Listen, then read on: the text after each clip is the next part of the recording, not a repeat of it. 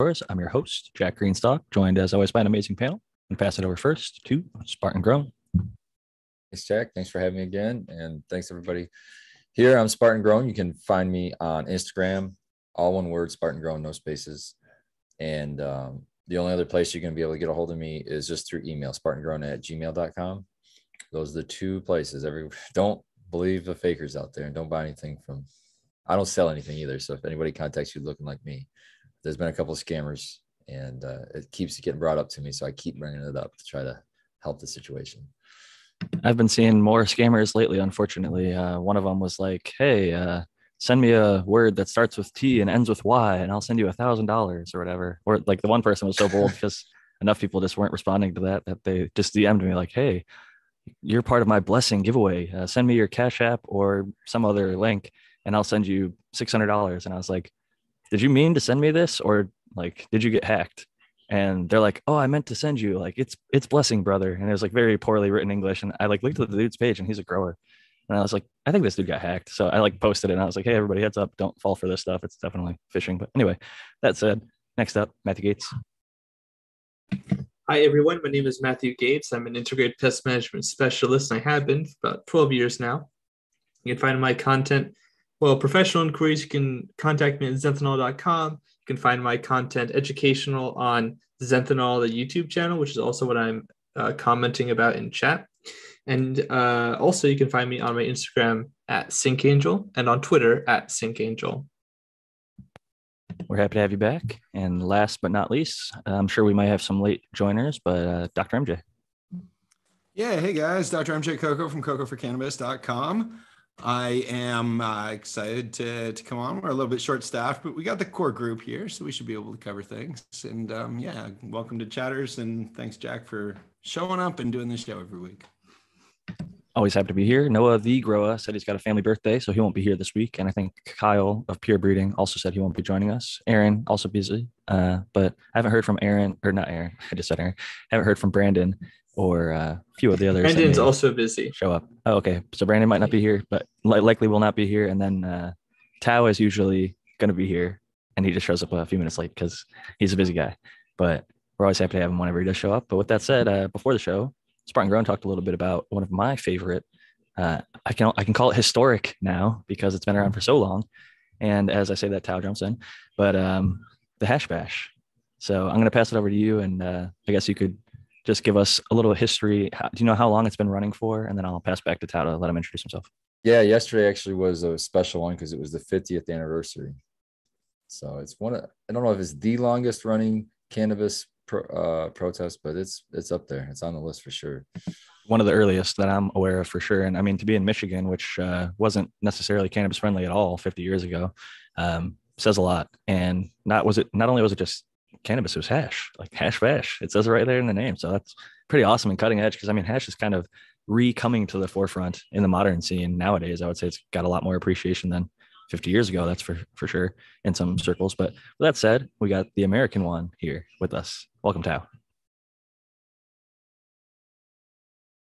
Struggling to find the mute button, but it's all right. We still love him. Hello, Jack and panel and everyone in chat. It's good to be here. And yeah, we'll leave it at that. He's the American one on Instagram, the American _ Akeens. But yeah, we were just talking a little bit about the Hash Bash. Spartan mentioned that he went. It was pretty cold from what I understand over there. What kind of temperatures were we talking? So it was like 41, 42 degrees, something like that. I had doubled up layers, so I was pretty warm. I knew what I was getting into, so it wasn't terrible for me. And the sun came out and it wasn't super windy. If it would have been windy, it'd have been bad. But there's still a lot of people showed up. Originally, the Hash Bash kind of got started, and it was a protest when John Sinclair got arrested for 2 fucking joints. And he ended up, instead of taking plea deals, he kept fighting it all the way to the Supreme Court. And the Michigan Supreme Court ended up ultimately ruling that it was against the law to throw somebody in jail for that, for 2 joints. And so it's like a commemoration of that event in Michigan every year at 12 o'clock at the U of M Diag on, it used to be a certain day, but now I think it's it might be the first Saturday of every April. But yeah, so it's kind of like a protest, and usually have speakers there that talk about how cannabis helped them in their lives, and usually you get big names, people trying to help like normalize it. And I'm not kidding you, I was still nervous about that. In fact, I'll just tell you the whole story. When I get there, I'm not a big fan of the giant crowd that packs in up by the stage. So I kind of head towards the back where there's just big flagpole, and it's easy to tell people where you're at because there's just gigantic flagpole with an American flag. And it's cool just to sit there and look at the flag when you're high as fuck. I enjoy it. And so I'm back by the flagpole, and I stood in the grass next to where there's a walk, a walkway, a sidewalk. And I kid you not, I just lit up. I wish Brandon was here. I just lit up some limelight from Brandon, and that I grew earlier. And I took 2 hits off of it, maybe 2 hits. And from the right of me, walking down the walk, are these 2 police officers walking side by side, and they stop right in front of me. And then they turn their back to me and look towards the stage. And I'm standing right behind them with this cone that I just lit up. And I don't remember who it was. Somebody from the Bro Show was standing next to me. And I had a backpack over my shoulder. I just kind of put my backpack down on the ground and let it fall down next to her leg. I said, if I get arrested, fucking get my backpack, please. I said, but I'm going to smoke this fucking joint because I just started it. And I was a little nervous, but they stood there for a little bit, and then they just fucking moseyed on past. So kudos to the police of Ann Arbor. They didn't hassle anybody there smoking. You'd hope they're aware after 50 years of what's going on that particular day, and yeah, not fuck with the guy for a couple joints, bringing it all the way back to the throwing it back to 50 years ago. It'd be quite ironic if they did actually hassle you for that, especially now with the state of legalization that Michigan has come towards. So it's good to hear that you got to link up with some of the Bro Show. I know that on the late sesh last week, Red Setter Farm did a good job kind of going over some of his past experiences and what to expect. So that was cool to listen into. And I know Medical Mondays has one of the I think he's part of the organization of Hash Bash, or he's the organizer of Hash Bash, of the Hash Bash Cup. So that's a separate thing. Okay. Yep. So it happened at the same time. It was like the whole weekend. So the Hash Bash Cup was Friday through Sunday through today. And the Hash Bash itself happened just pretty much Saturday or yesterday. And the cup is just off site. It's close. It's still close, but it's at a hotel that they pretty much closed the whole hotel down. So you can smoke in all areas except for the rooms, which is amazing that's a thing. I heard, I didn't go to that, but I heard that Mendo Dope showed up like as a surprise guest yesterday, last night sometime, and performed. There was a bunch of performances, but that's just one of them. But that was like the surprise one that nobody knew about. So it was pretty cool, I thought. That's I haven't heard of badass. Mendo being in Michigan ever, so that was cool to hear that they came out. I'm happy to hear. I'm a big fan of their music, and they grow some really dank weed. You can get it on the commercial market here in California if you're lucky. But yeah, super cool that they're supporting. And I was going to say the hotel thing, that's actually kind of the plans for Vegas later this year. I was talking to some of the homies in Vegas, and I was asking them about like green events and like cannabis events, because I wanted to do the Cheap Home Grow meetup and cup or whatever later this year.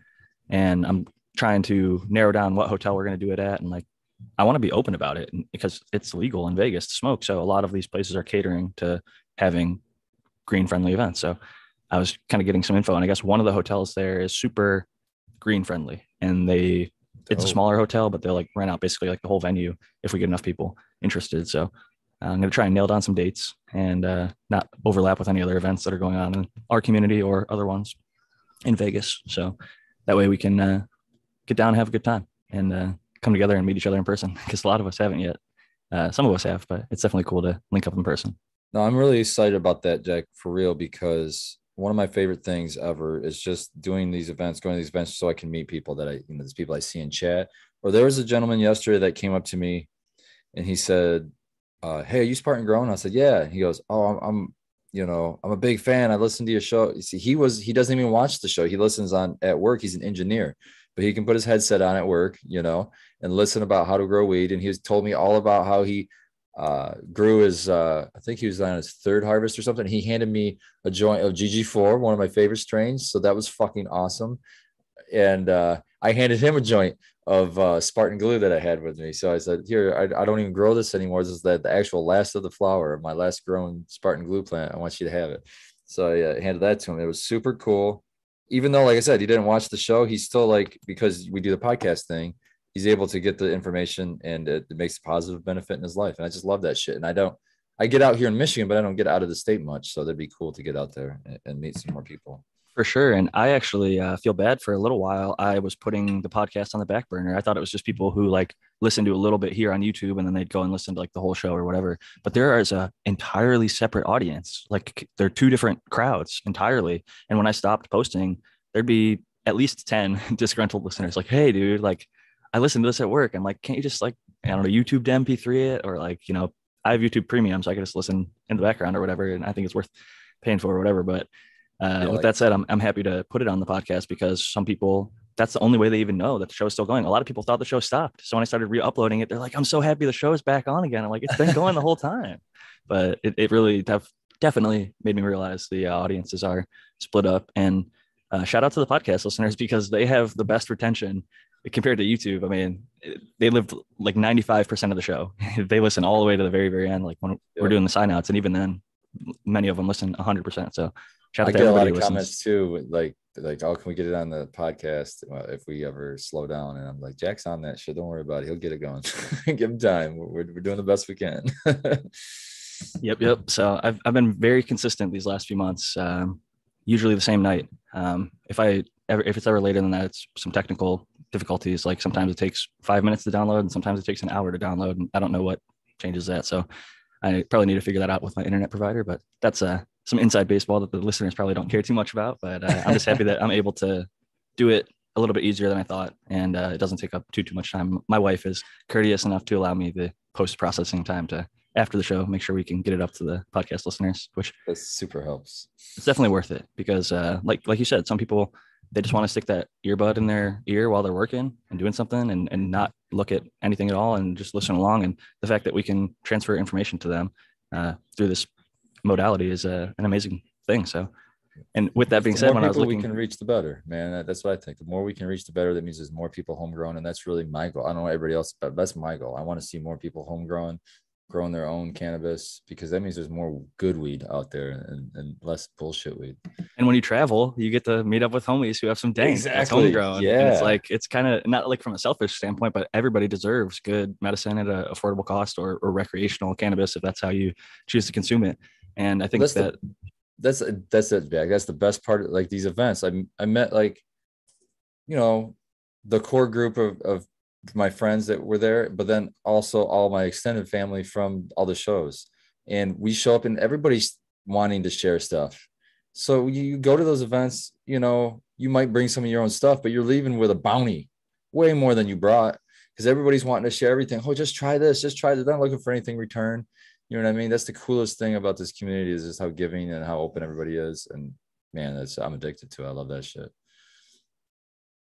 It's definitely a great thing, no doubt. And I'm happy to be able to be a little small part of it and try and strive forward to get more in-person content. One of the things that I want to do with the Cheap Home Grow Meetup is do a live podcast recording where we all get in front of a mic and we do the show live in front of the actual crowd. That'd be dope. Have like a mic where they can come up and actually ask questions.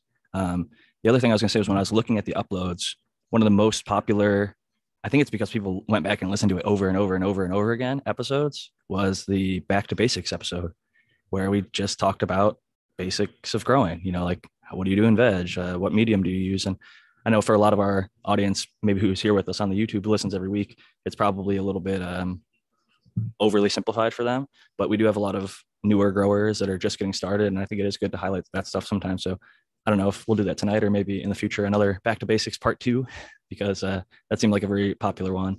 And yeah, it's interesting to see. I want to give the listeners what they want. And the people that show up live are about half, even sometimes less than half of the total. So we want to make sure that everybody is kind of getting a little bit of what they're looking for. But most of that's about growing indoors. And I just flipped some Velvet Punch F3 to flower finally after torture testing the hell out of them, keeping them root bound, getting them way too hot, way too cold, over and underwatering, doing everything miserable to them, like too much light, too little light. And they survived the veg stress test. So now I'm going to repeat that in my flower, but we'll see how they go through. Tell me, in your own opinion, I mean, because you're going to know better than anybody, but looking at your F3s and looking at your F1s, Are you seeing huge differences there yet, or are you seeing just incremental changes, or are you seeing no difference and it's pretty much the same? Less vigor for sure by F3 already. F2 was very similar to F1 as far as vigor. I didn't notice a significant difference in vigor. F1 versus F3, it's like night and day. Even the two that I'm not stress testing as hard, that I'm doing more for like production, they still get a little bit of stress testing, but the veg time has been much slower. And I noticed that same with I've grown Cinderella 99, just the Brothers Grimm. And then my buddy Two Scrog sent me some F4 Cindy 99 that were picked for the pineapple flavor by Dynasty Genetics. And they F3'd it looking for that pineapple. And then Two Scrogs just took the F3 pineapple from Dynasty and made it into F4. But those were some of the least vigorous. No offense to Two Scrogs, but from seed, the seedling, they were tiny little seedlings and they vegged really, really, really slow. And although Cindy 99 was like squat and like stout plant, it had some pretty decent vigor, despite being like tighter node spacing, I guess. So I would definitely agree that later in the like F3, F4, F5, you definitely see less like vegetative speed, and it's interesting, but the structure is similar. Is the move then, once you get what you're looking for in the breeding project, maybe it's a flavor, maybe it's a high. Once you get to where you're at, maybe you're so far down that it's not very vigorous. Is that move to breed it back to one of the F1s to bring that hybrid vigor and then just pick from there? Or that is a way to do it. I've also heard people will take like dissimilar, they'll start to breed apart where they'll have like a really squatty line and like a really stretchy line. And then they'll like take those both to F3, F4, F5 separately, and then cross those back to each other to keep it. But I do still have F2 stock. The F1 stock is very limited or completely gone. So I wouldn't be able to work back to that. I haven't kept clones. To be honest, I was mainly just doing it out of curiosity of like what's going to change from F1 to F2 to F3. My initial goal was I wanted it to be purple because I wanted a purple male to breed with, and like was going to back cross it to J1 to have J1 available from seed, because J1 super green, a purple male would make it easy to distinguish any offspring. Like the more purple ones would probably be more Velvet Punch dominated, where the green ones would be more J1 dominated. And since J1's a clone only, I wanted to like make that available from seed.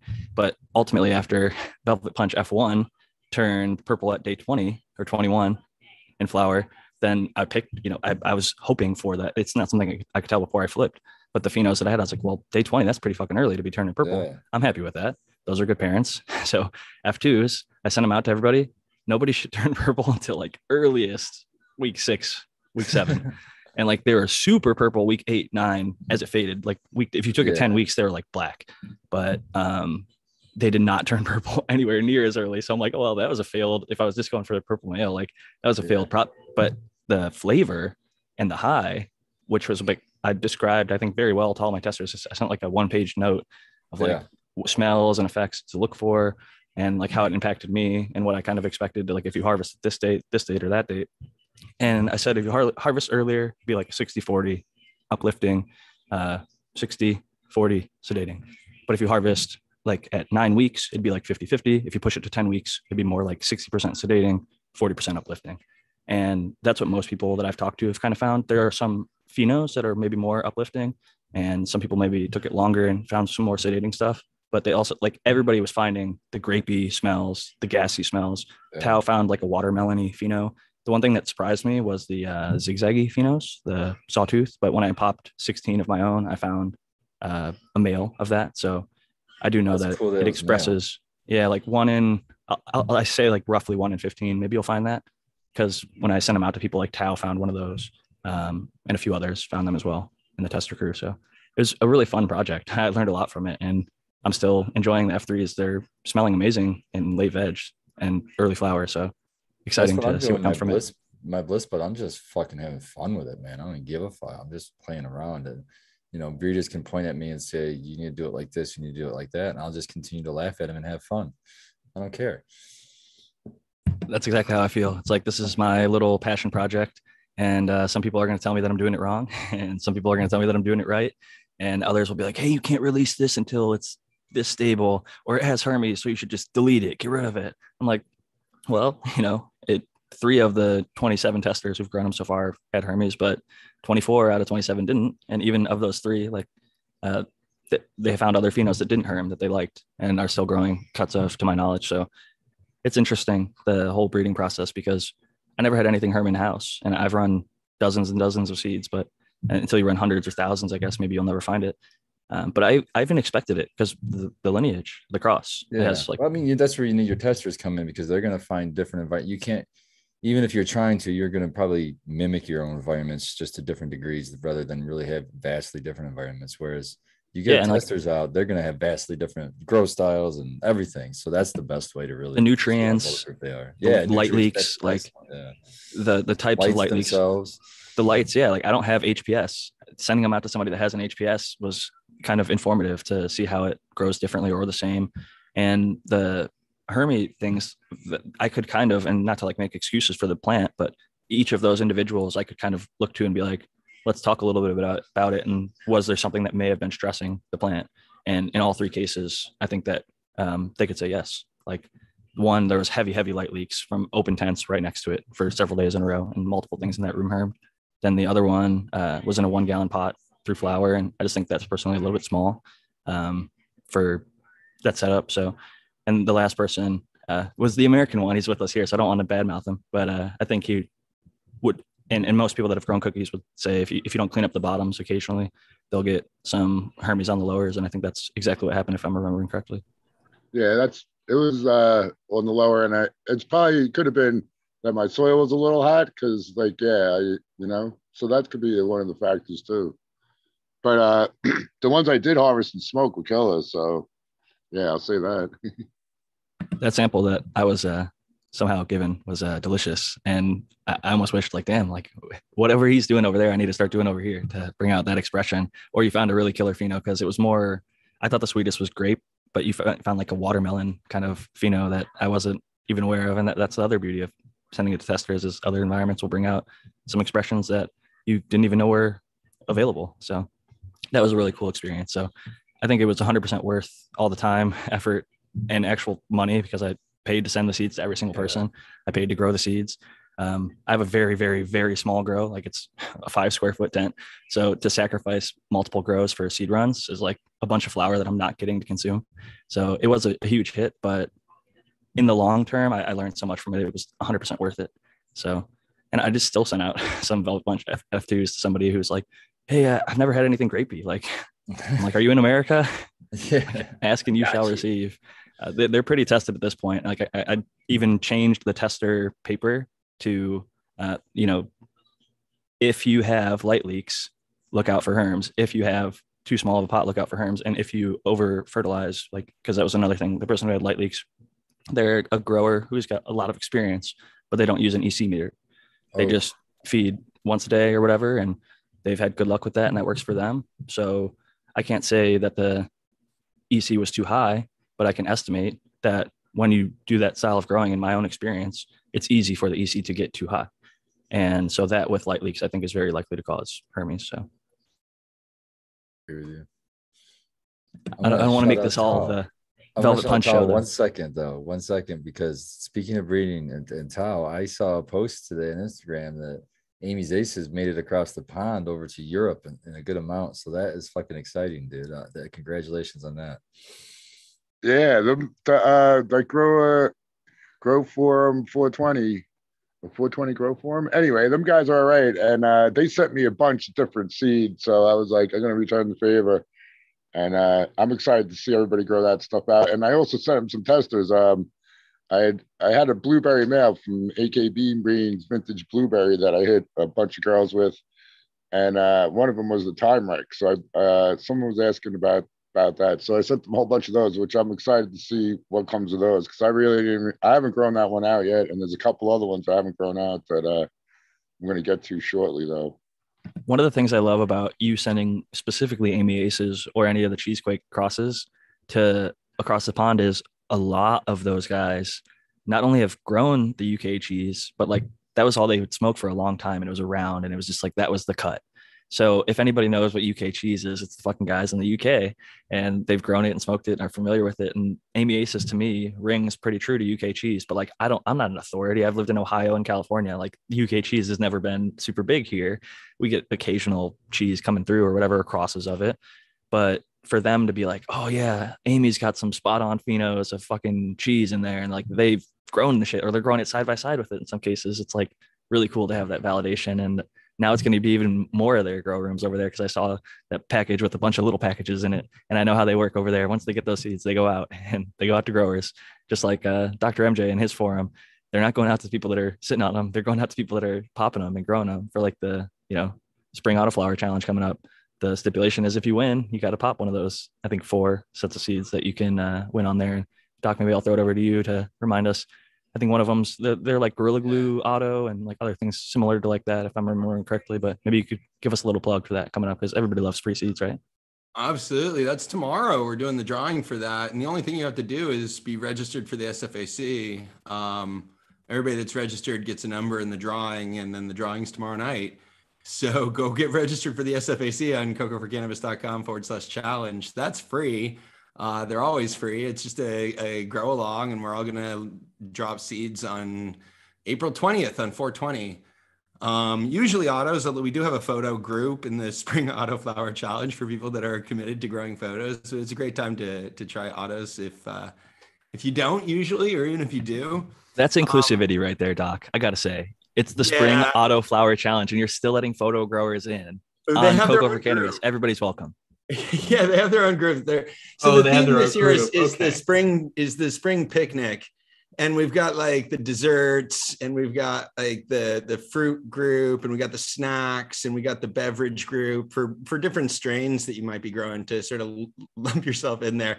We have the ants who are sort of invading the picnic as the misfits if you don't fit into something else, and then we have the photographers who are growing photo period plants.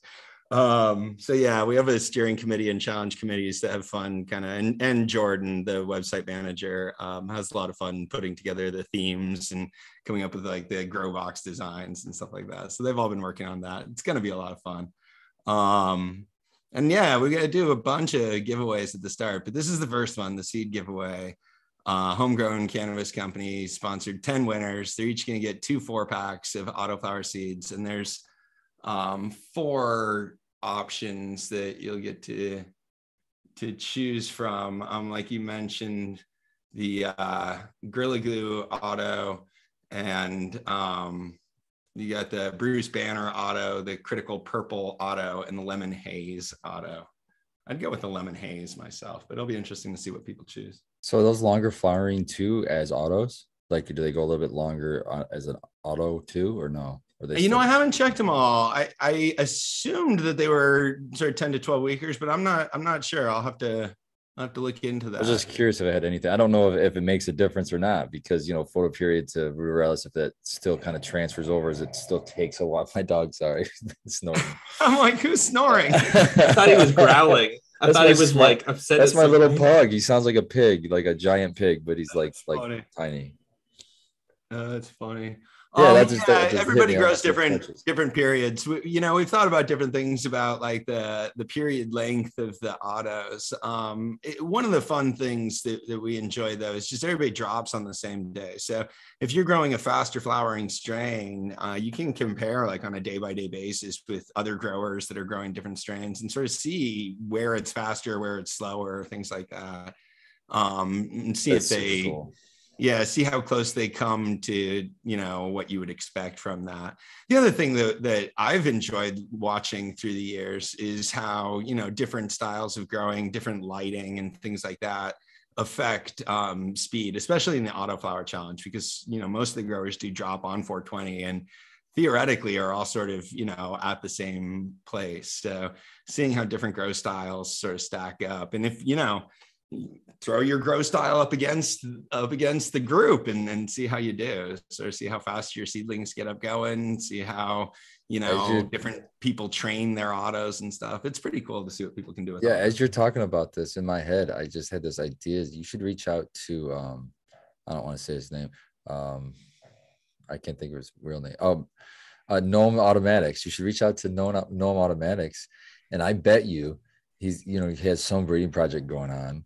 And what better way to have basically testers that are going to grow the things if he could supply you with the same strain that you could pass out, and everybody grow the same strain. That way, everybody's got the same cultivar, and then like you said, and all these different techniques you can see right there. Well, that's amazing amount of knowledge that a breeder is not going to get from normal testing. Yeah, we've gotten close to doing some like seed testing deals. We did something like that with Kyle a few years ago in the New Year's Grow Challenge. But I agree, we get hundreds of growers all growing together at the same time. So if you were interested and confident in your genetics, because that's something that scared off some other people too. Like, oh, well, if this goes poorly in a testing sense, it's going to go poorly in sort of a spectacular way too. You know what I mean? Yeah, it's going to spread around pretty quick. Yeah. Maybe one of his tried and true ones, like the, Alf or Anvil. Yeah. Something that's like, everybody's going to get something beautiful and purple and good smoke. Right. Spartan, I think you reviewed that a while ago, the Anvil. I think Abolished maybe grew it or something, but you've at least gotten to try Abolished, we reviewed it, and Sequence grew it in the greenhouse. Oh, that's right. Yeah, he did the interplanting, which I think a lot more people should start doing with any outdoor grow, if you're able to. You just fill in the space between the photo periods with autoflowers, and you get yourself a little bumper crop before the photos are even close to ready. You're pulling down some good weight and some pretty good looking buds. Like so that. It's a great use of space, and they take pretty. I mean, I think you just use soil and water, so it's like you can make it simple. People undervalue the benefit of having a bumper crop, or which is, I'm just trying to say in layman's terms, an early crop before anybody else really does, and it gets you a little bit of money back before your big harvest. So when shit hits the fan or you need something, you got cash to pay for it. And before Croptober too, you're not going into a market that's flooded. You're going into a market that's a lot of people are selling their last year's crop. You can be the wake before the tsunami wave. Which, it's a nice. I mean, I don't know how long that's going to be the case before everybody does it, and then it's no longer an advantage. But for right now, it's kind of an unsung advantage of autoflowers right there. As you get those early harvests in when it's kind of a drought, where last year's outdoors all kind of gone, the deals are gone, and hey, you're just sitting on a harvest before anybody's fucking even thinking about a harvest. You guys still see the drought thing happening? Because a lot of people are claiming that the droughts are over, and we're not going to see. This year's the first year that we didn't really see a low like when we usually do. Right about this time, it usually starts getting kind of low, and we're still creeping downward here in our market. So no, this is the first year I haven't really seen a big drought. I think that's going to be the case pretty regularly moving forward, because there's so many legal producers, whether it's the, in the legal market that it's being shipped out or into, but it's also supplying other markets undoubtedly, whether it's legal or not. People buy it for themselves and then they sell it to their buddies or whatever. So it's making availability a lot. Access, I think, is a better way of putting it, is higher now, which I think I always look at this from like the home grower, like medical producer perspective. It's a win. It's definitely a win when prices come down. I know like the producers don't necessarily want to hear that, but it is a win. And there will be luxury markets developed. Like there are super cheap and inexpensive cars out there or whatever, and there's really fancy ones, and there's different markets for everybody. Well, I want to shout out, this is an excellent example of how a small time person can exist in a race to the bottom situation. And I want to shout them out. I'm wearing their shirt right now. It's Winewood Organics from Ann Arbor, Michigan. Ann Arbor, Michigan. Like that shirt. That's definitely appropriate. They're one of 3 that I know of license holders in the state of Michigan that holds a micro business license. And what that means is that you're vertically integrated. So all parts of the operation are under your control, all on one property, which is important because that means that you can offer something that even the big guys can't offer. And what that is you can say to your consumer, my weed never leaves this property until you come up and pick it up. The only weed that leaves this property is the weed that gets sent out for testing. So it's not sitting in an uncontrolled truck, trailer, back room. The packaging is controlled by me. I know what conditions it's being packaged in. And it's the closest thing to a home grow at a commercial scale that you're going to be able to get as a consumer. And we actually had this guy on our show, on the Michigan Rose Grow Show, I think 2 weeks ago, and had excellent talk with the guy. And I was really impressed with him. And then I went to his booth at the Hash Fest at Monroe Street. And I bought a shirt instantly. And because I wanted to support that. That's something I can get behind. So that's how you can compete, because the big guys can't do that. They just can't. That's just not in the operation. They have. I mean, they can, but it's a lot more difficult. You know, they can't keep it on property. They can't make those claims, but they could climate control it from start to finish. It's a lot easier for that micro producer to have that quality control start to finish, where they're keeping it in a cool climate, because most people aren't going to pay for the air conditioned truck. Like, I hate to say it, like a true air conditioned truck, not like one that has it for the driver blowing on them, like an air conditioning unit on the top of the truck, climate controlling it below 68 degrees the entire time. And if there's hash in there, even colder. So it is a very important thing for micro producers to be able to have that. In our show, he was telling that he can do things, he can pivot quickly. For example, on the front end of the store, he kind of is the jack of all trades. So sometimes he fills in the front, sometimes he's in the packaging, sometimes. So anyhow, people kept coming in asking for bubble hash, because that's not a product you see in Michigan. Nobody has just bubble hash or dry sift. So he started just giving bubble hash. Why not? And now everybody's coming to him for it, because he's filling that gap that nobody else can do. And he can pivot really quickly. I mean, how hard is it to set up some bubble bags and start doing that instead? It's the returns.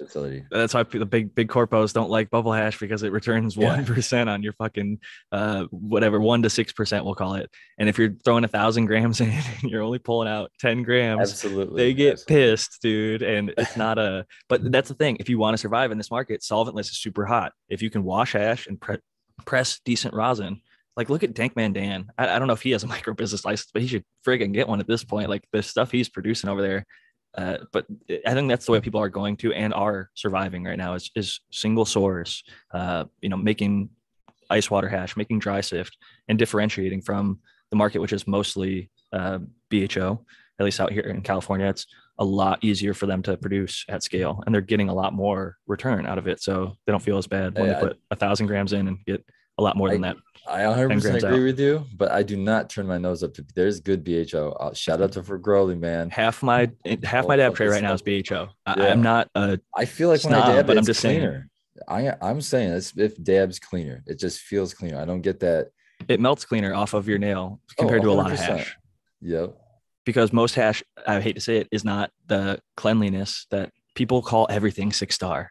Not everything is 6-star. If you dab it and leave something on your nail, it's not 6-star hash. So like, if you shout out to Frenchy Cannoli, came on the show, big fan of his. Me and Shane talked way back in the day about his scoring scale, but like one of the largest parts of his scale was the melt test, because if it's not melting well, that's an indication that there's, inconsistencies either in the drying process. There's just straight up contaminant material, and that makes it not burn as clean as something that is processed super well. Like for Growly making BHO, he purges it down with limonene in his vats. The limonene, he said, once he started doing that, the levels of ppms were like so low, it was almost non-detectable in many of the tests they were getting back. So, and the part per million, I can see his stuff, and I'm like, yeah, I'll smoke that all day. And then when you smoke it, you can fucking tell. It's like there's nothing left. It's just you blow out flavorful air, and that's it.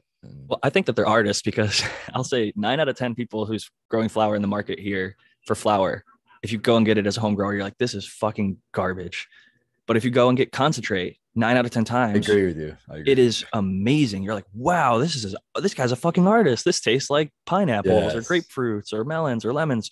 And it smokes well, and it has great flavor, and it's honestly, they're fair prices. That's the thing about hash is I've seen bubble hash rosin go for over $100 a gram here in California. 710 lamps, Percy rosin. Like you'll go broke quick. It's more expensive than cocaine, and cocaine is, there's a joke somebody used to say, it's like God's way of telling you have too much money. Like fucking you could go broke real quick with expensive drugs like that. And I think that's sort of the opposite of what a lot of the community is trying to do with like the cheap home grow. We're trying to save as much money as possible and not blow it all on $100+ grams of hash rosin. But if you're getting into a market as a business and the big guy can't produce that and people do want it, I guess some people will treat themselves. Maybe they'll only get that 1 gram a year or something, or once a month they'll get a really nice gram. But the rest of the time they're smoking the pre-ground flour or something, you know. Yeah. Well, that's the beauty of being a home grower too, is you get used to having abundance, at least in short bursts, at at the very least. And in those abundance times, you just don't give a fuck and you just smoke yourself out. And then you learn lessons real quick and perpetual harvesting or something, because you'll run yourself out of weed in a hurry. At least I can. Especially when you So I want to especially share when you start something. fucking with concentrates, especially if you do anything concentrates, that weed goes fast.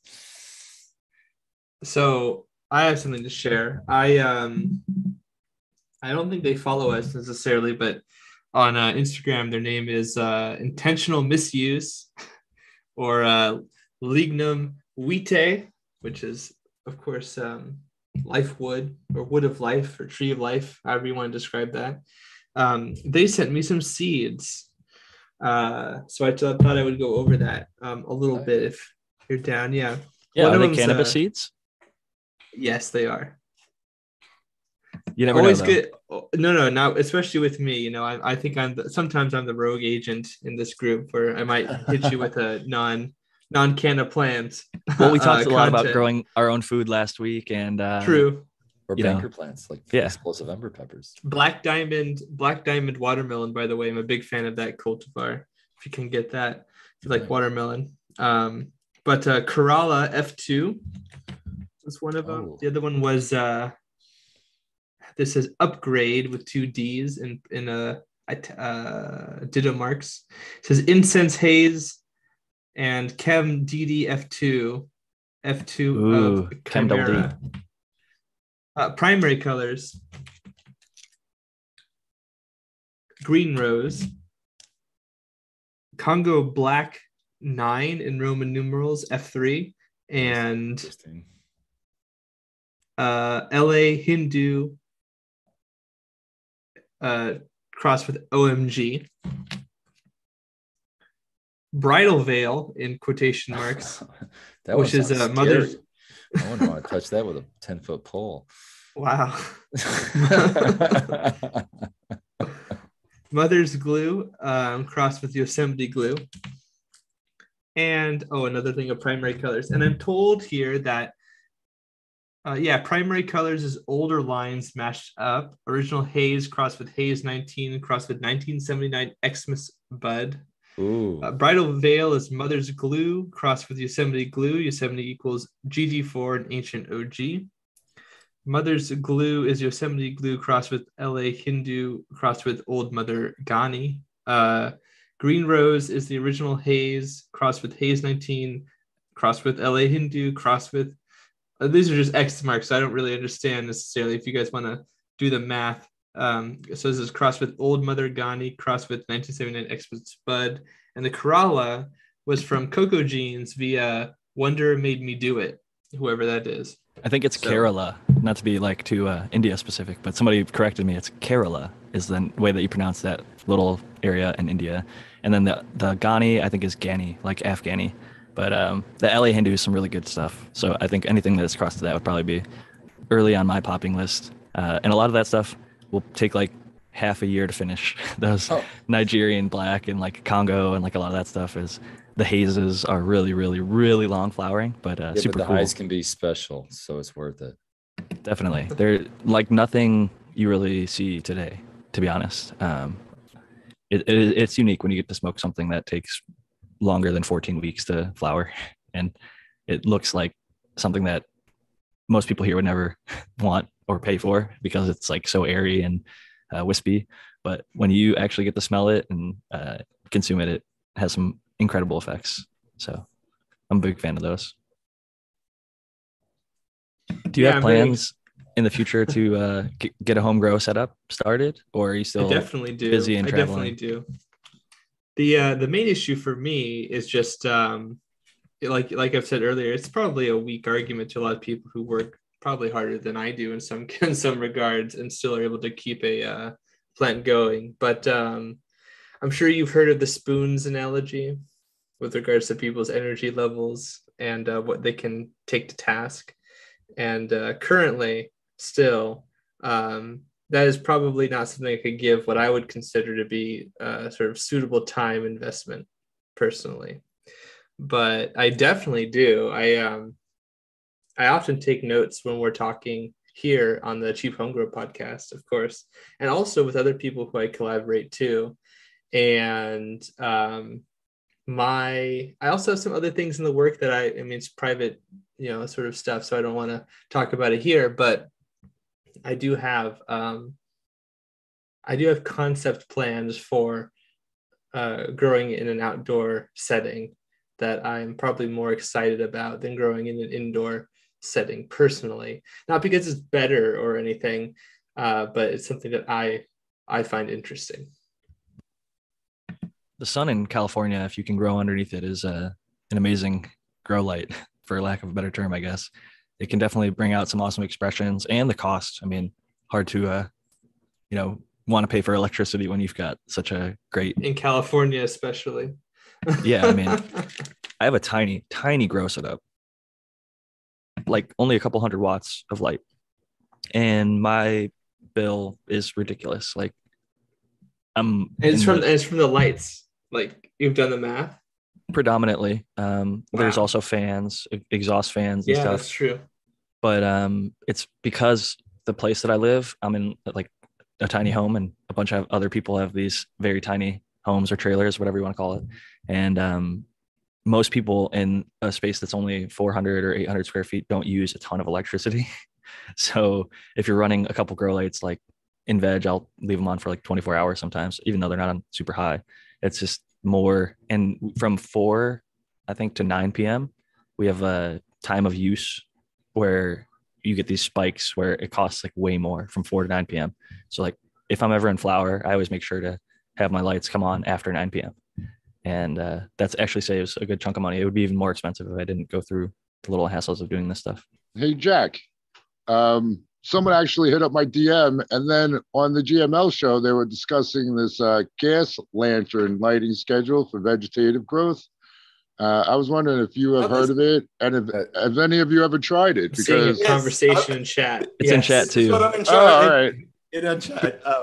Somebody how coincidental. Well, it doesn't work. It works to keep the plants out of photoperiodism, to keep them out of flowering, by turning the light on for an hour in the middle of the dark period. But it doesn't help grow plants. I mean, it confuses the plants, it seems to.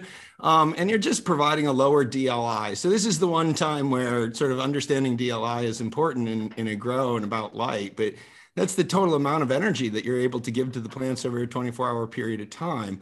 And if you're only running the light for 13 hours instead of 18 hours or some longer period of time, you're definitely decreasing the amount of time that the plant is able to absorb photons and photosynthesize and grow. Add to that, it's not a natural rhythm for the plant. You don't have a standard on-off rhythm for the plant. You have this off, on, off, on, off, on, off, on sort of weird rhythm for the plant that, we've had a couple of growers try this. This is why I'm sort of willing to speak more confidently. One grower that I knew for years tried this and really gave it a go for a solid like 5-6 weeks with plants in veg and had to give up on it because he felt so bad for the plants. So yeah, it's just, it would violate rules of physics in order for this thing to work. It does keep plants from going into flowering, but the plants are weak and small and slow. So I'll just give a little background on the history of it, because it goes to even more of the reason why it doesn't necessarily make sense to do it as an intentional horticulture practice. In ag and horticulture, it was usually like northern areas that didn't have a ton of light, and they're just trying to keep stuff in veg or whatever. And we're talking like hoop houses with very minimal climate control. And they would literally use gas lanterns or very cheap lights strung across a hoop house. That's just enough to keep them out. And we're talking about just trying to minimize the cost of production. They're not maximizing output. Like with our cannabis grows indoor, the amount of energy use, like I was talking about earlier, my electric bill is super high. You want to veg as short as possible and get as many runs in per year as possible to maximize the grams per square foot, or maximize your yield essentially per that electrical use. Otherwise, you're just not being really efficient. And like Doc is mentioning, yeah, you're running less light, technically you're lowering your DLI, but that's going to have inverse effects. Like it's going to make your plants grow slower and grow less. So if you're trying to grow the biggest plant as fast as possible, the gas lamp does not make a whole lot of sense. If you're like the person that he came on fucking Talking Shit with Eagle, and I can't think of exactly who it was, so I don't want to name who it was, but they have been doing it for over a decade, and they're like up in NorCal doing an illegal grow that's like off grid, and they have to keep their electric bills down. They're using old HPS lights, and they're running probably too many of them. And it was kind of like a cobbled together reasoning, but they made it work for themselves. But that doesn't necessarily mean that it's like he's done 600 shows. So of the 600 shows he's had people come on, let's say 500 of them are actual individual interviews of growers. I've heard one person use the gas lamp with like a semi-questionable reasoning behind it and stick with it. Everybody else is growing with regular ass veg lighting routines and having plenty of success. So the main question would be why switch? And I guess to save a little bit of money on the upfront, you save it on your electrical bill maybe that month, but instead of vegging for a month, now you're vegging for a month and a half or 2 months. So you're getting less crops in, and then you end up paying more on your electric. So it all evens out in the end. And I would just try and optimize. It is the cheap home grow, but like I think quality is cheaper in the long run a lot of the times, and just doing things right the first time will save you time and money. So yeah, I think it's like you just explained it perfectly.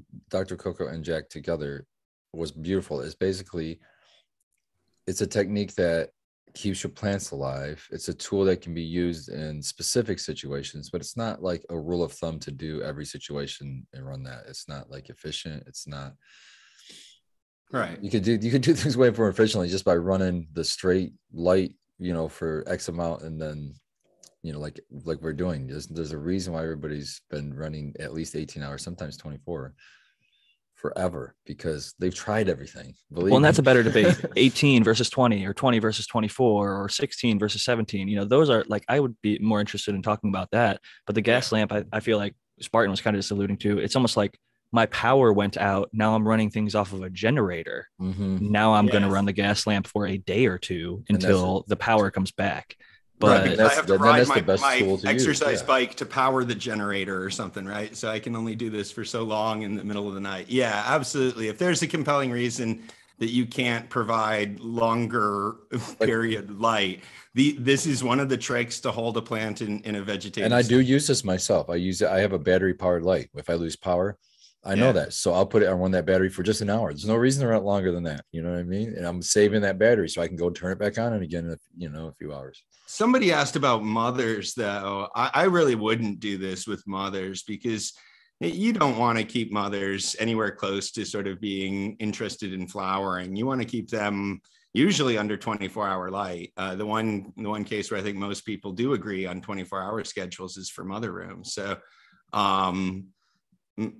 that's probably not the best idea to be running that close to the line, sort of with mothers and getting pre-flowers developing and stuff like that. Especially older mothers. I find re-veg too is a good time for 24 hours. Re-veg. Yeah, no, without doubt, re-veg is a good time for 24 hours. Mothers is a good time for 24 hours, but it's not a great time for doing the gas lamp routine. It's not a good time for trying to see how much darkness you can get. Oh my God, could you imagine trying to re-veg something under gaslight? Yeah, it's never going to re-veg.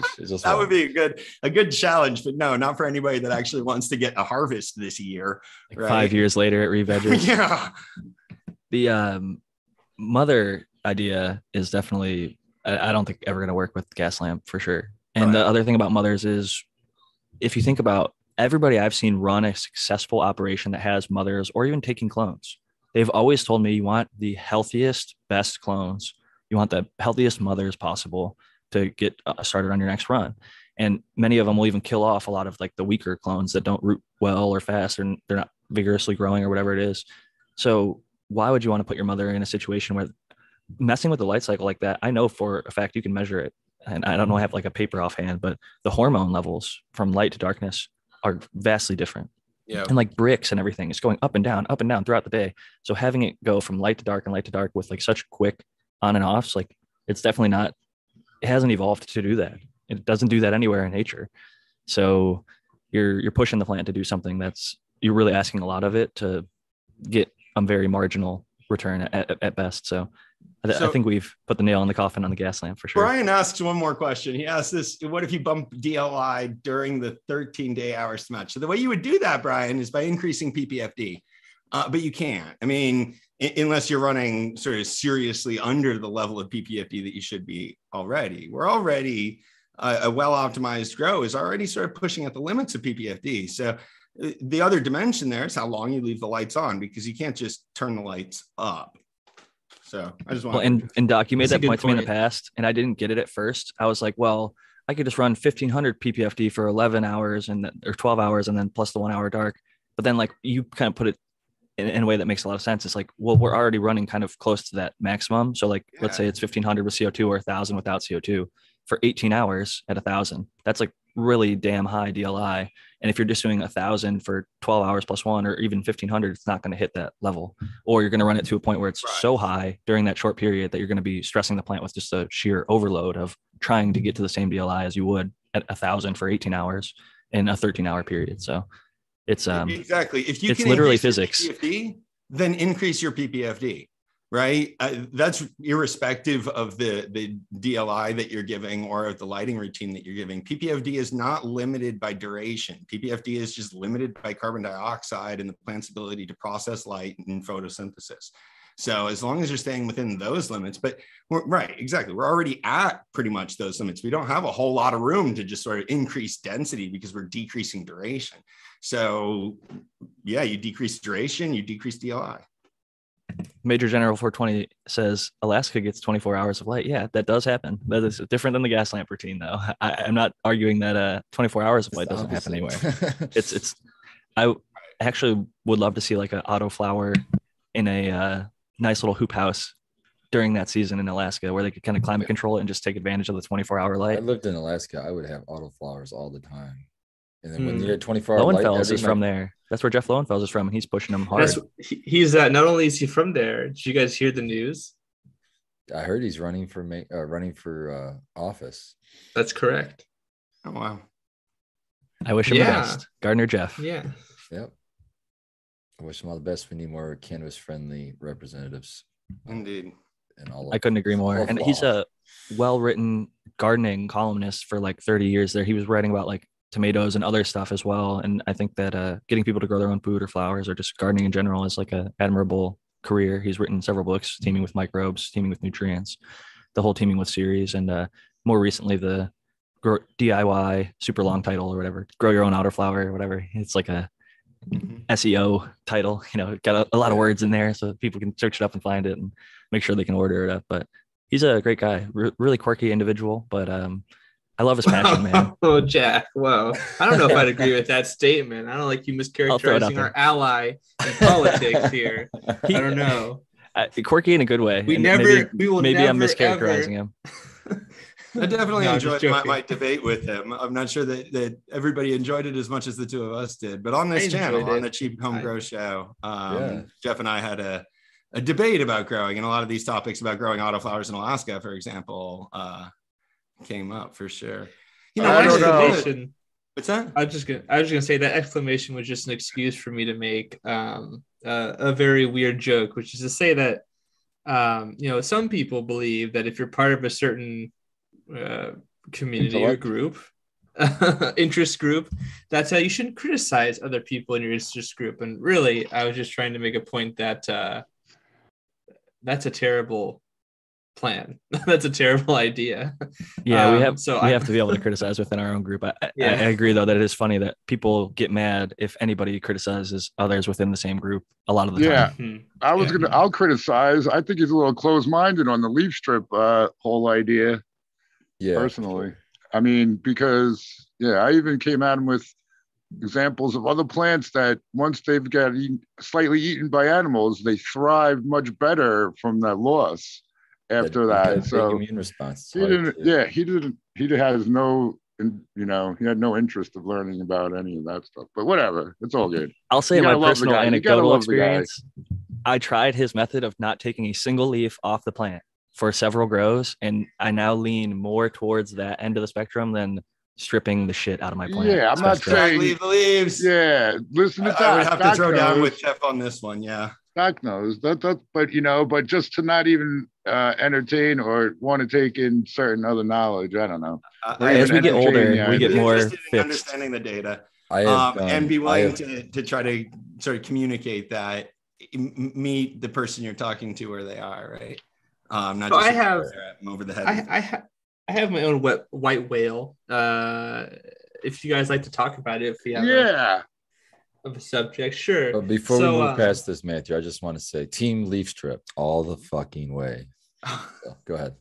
No. It's like we said earlier, it's important that we're able to make those assessments. So I'm going to do it this way here.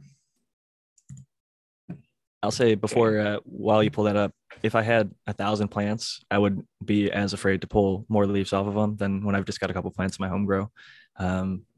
It's easier if you can, in a commercial space, pack hundreds or thousands of plants into a space and then leaf strip so that the humidity and everything is dialed in, compared to like in a home grow space. I think there's a significant difference from commercial cultivating to home cultivating.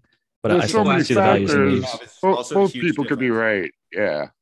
That's true. It's very situational. Actually, in fact, what you just said, Tao, is exactly the reason why I'm bringing this up. So this is actually a really cool subject. I've talked about it before, but it's this concept called mechanostimulation, or thigmopriming is sometimes what it's called. Thigmomorphogenesis here. This is a paper called Mechanical Stress Acclimation in Plants, Linking Hormones and Somatic Memory to Thigmomorphogenesis. So somatic is like, to do with your body and movement. I play too much D&D, but the point that I'm trying to make here is that there's this idea with plants, vibrations, right? Ooh, what a word. A lot of people put a lot of weight on the words like frequency and vibration. And if you ask me, I feel like sometimes it is really great. It's really great for poetry, but maybe it doesn't always mean that something is amazing or great or whatever. And this is no different. I actually think so. I'll put it to you this way. There's really interesting research that shows that wind, even sonic waves, so sonic vibrations, so like that move through the air, can actually be picked up by things like trichomes. It can be picked up by other sorts of tissues. And of course, when you move near a plant, you obviously can affect the plant. And if you like bend some tissues, or I think there's a picture here. If there's not, then I apologize. Actually, it is not here. It's in a different one.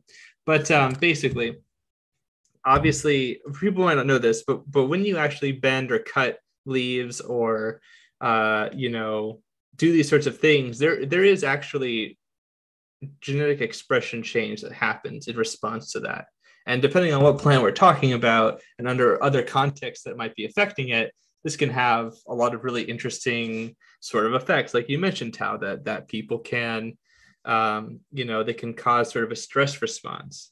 And the thing that gets me is that sometimes people talk about this subject, and specifically in regards to using it as a way to prime the immune system of plants. And I think this is actually a really underutilized and underconceptualized thing, because when people hear vibrations and health, I think they go and they think something pseudoscientific.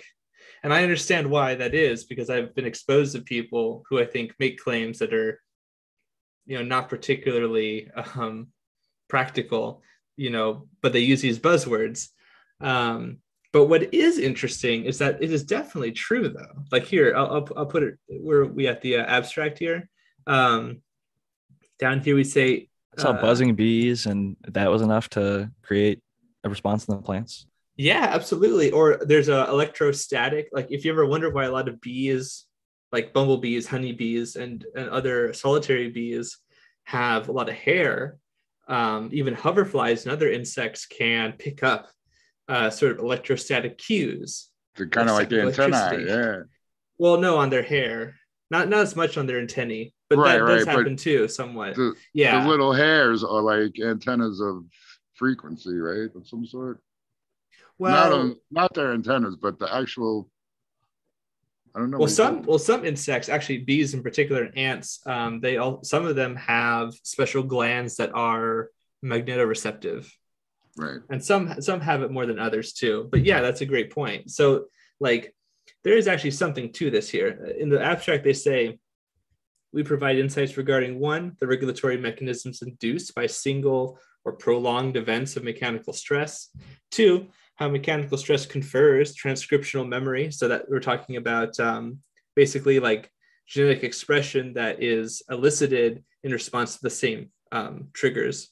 To induce cross-acclimation to future stress. And three, why thigmomorphogenesis might resemble an epigenetic phenomenon. So something that you would see passed on from parent to offspring, actually, if you're able to do it enough. And the thing is that sometimes I see this is depicted as like, the frequencies are good vibes and it's all just about that. And it's a little bit of a platitude, I think. But the thing is that you are actually inducing stress in the plant when you are doing these things. I wish there were better pictures to be able to illustrate this point. They have one down here that we could use. I could make this a little bit bigger. This is not a very great picture at all, but these are all the various things here, like rain, wind, bending, touch, bees, right? Herbivory, of course, even like the vibrations of like mandibles chomping on leaves. Are we trying to assume that stress is a bad thing in this situation? Because I would argue that that's not always the case. Not for what we're growing the plant for. I don't think he's saying it's a bad thing. I think he's saying it can bring out expressions within the plant, and the plant definitely realizes, like even just bending it or even like a vibration. So like a bee buzzing next to it, it knows. Or like, for an example, like my buddy Vegan Doja sings to his plants, and a lot of people think it's silly, but like maybe there is something to it. And his plants are vigorous. Maybe it's what he selected or where he's at. But like I think that it's everything. It could be a very small percentage of what makes it special, sure. But it could be that little extra 1%.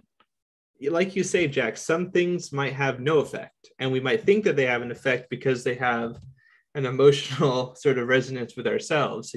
To use the term myself, you might compose music like me, and you might want to play your music for your plants, or you might, I don't know, record your heartbeat and play it for your plants. But that doesn't mean necessarily that's even going to be recognized or have the effect that you intend for it to have, even though it gives you good fifis. Does that make sense, kind of? So like here, for example, if you thigmoprime too much for certain plants, I mean, you're inducing a major stress response. Like plants don't typically get exposed to like, a device that might like either like inundate them with sonic vibrations or literally vibrate them by physically shaking the stem and the leaves. Like that's not a thing that happens.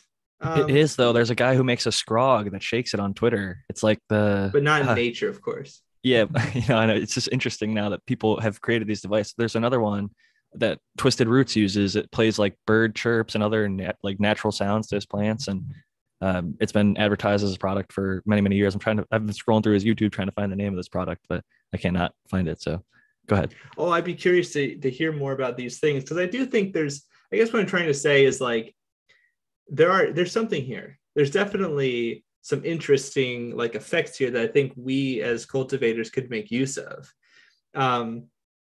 But I think we have to be cognizant of the fact that like the thing that's happening, right? So they get these vibrations, and again, it's not magical. There's a mechanistic response that happens. There's receptors at a cellular level that that sort of signal other plant hormone changes and these sorts of things. You can even see here in the diagram, right? Where is it here? Yeah, histone modification, which is often referred, sort of related to epigenetics. Jasmonic acid mediated priming, so like there are hormone responses to these effects, but like that's true if you use a phytohormone. That's true if you have pests that are eating your plants. That of course will also stimulate these things to some degree. Trimming your plants will have this effect. But it's all in moderation, right? Like if you do too much or too little, if you prime a plant, you're telling the plant to take its resources and do this with them. When perhaps if it didn't have that stimulus, it would do another thing or multiple other things. And this could be really great if, for example, you know that you're going to have a certain stress occur, and that if you use this frequency, if you prime with this sort of stimulus, then I think it's actually very valid that you could prime a bunch of constitutive defenses. You could test it. I was gonna like a side by side. The one that's Twisted was using, I'm pretty sure, is the Sonic Bloom, and that was first introduced to like ag farmers in the Midwest. And I don't know if it's snake oil, but the one guy claims it definitely works, and it kind of mimics bird sounds, and I think it's supposed to like wake the plants up quicker and have them. I don't know exactly all of it, but yeah, it's weird sounds coming from speakers that you put out. They put them out in these agricultural fields, like loud. So it's interesting stuff, for sure. The other product was called Ganja Grid that I was talking about earlier, the vibration controlled scrog. And I think like I've talked about in the past, like a fan on a plant versus a plant that doesn't have any wind blowing on it. The plant that's next to the fan is going to have a thicker stalk and thicker side branches. And Definitely I've seen that side by side. Yeah. So I think with the Ganja Grid, I'd love to see like same cut grown in like a 4x4 with the Ganja Grid versus like a regular scrog, and see how it changes. Because like what pheno expressions would it change? Because like Matthew's paper is highlighting, this stuff is impacting things like jasmonic acid, phenotypic expression, other things that are really difficult to measure. And like you'd have to do lots and lots of tests side by side to really parse out exactly how each one of these, like just like a vibrating scrog is one independent variable that you could do a test on. The other one is that sonic bloom or other sounds. But even like I let my cats graze on my plants as part of like the stress testing, because I think of that as like something that happens in nature. Animals come up and chomp off leaves. Like, how is the plant going to respond to that? Like, what does that do? So it's interesting to include these little things when you can in your testing and experimenting. And I won't hold you guys hostage for long with this topic. I guess my closing thoughts is that I would like the romantic idea of like frequencies and vibrations that are used in this sort of poetic context, which is totally valid. And even I say good vibes all the time, so like I'm just as culpable. But I think there's something really cool here, and if we sort of pay attention to the scientific research, I think that people could really make use of it. But I think that it's possible that some of the things that has made it popular, they might not actually have the effects that we think they do, whereas others might actually be really, really, really useful, even if it's somewhat contextual. And then, of course, at the very end here, ultimately what you are doing is you're causing these hormone responses and other sort of responses to happen in the plant, which maybe you could achieve with a less expensive sort of stimulus, or maybe you can do something with the thigmopriming in particular that's very highly niche and specific. That could be really awesome that you couldn't use with like a phytohormone or some other sort of maybe nutrient supplement or other input. So I just think that's a really interesting topic, and I'm curious to hear more about this. If anyone in chat has experiences or research or ideas, I find it very fascinating. I just wanted to chip in that I love seeing new ideas like that, and I just encourage people, whether you're especially in a home grow situation where it's not super costly, to try something out. Just try it next to your old way. Try one plant, and just find. There goes my dog again. Seriously, but just try it, because everybody's situation is different too. So it may work great in your situation, it may not work great, but try it, because then you'll know. You could say, no, I tried that and I got XYZ results, and so I went to this way. Just pick whatever works best in your situation, but try it. Give it a try. I could see a little bit of both sides. Like with the technologies and experimenting with them, and maybe they have an effect, but maybe they don't. But like one thing I mentioned, Twisted Roots, like he uses the Sonic Bloom, but he also implements a lot of other stuff. Like he uses the 23 gemstones in his water, and he also uses a very powerful magnet in his water. And those are three things I would like to see independently tested Yeah. of one of You know- another, because maybe the You know- gemstone fragments have micronutrients. I don't know if they do or don't.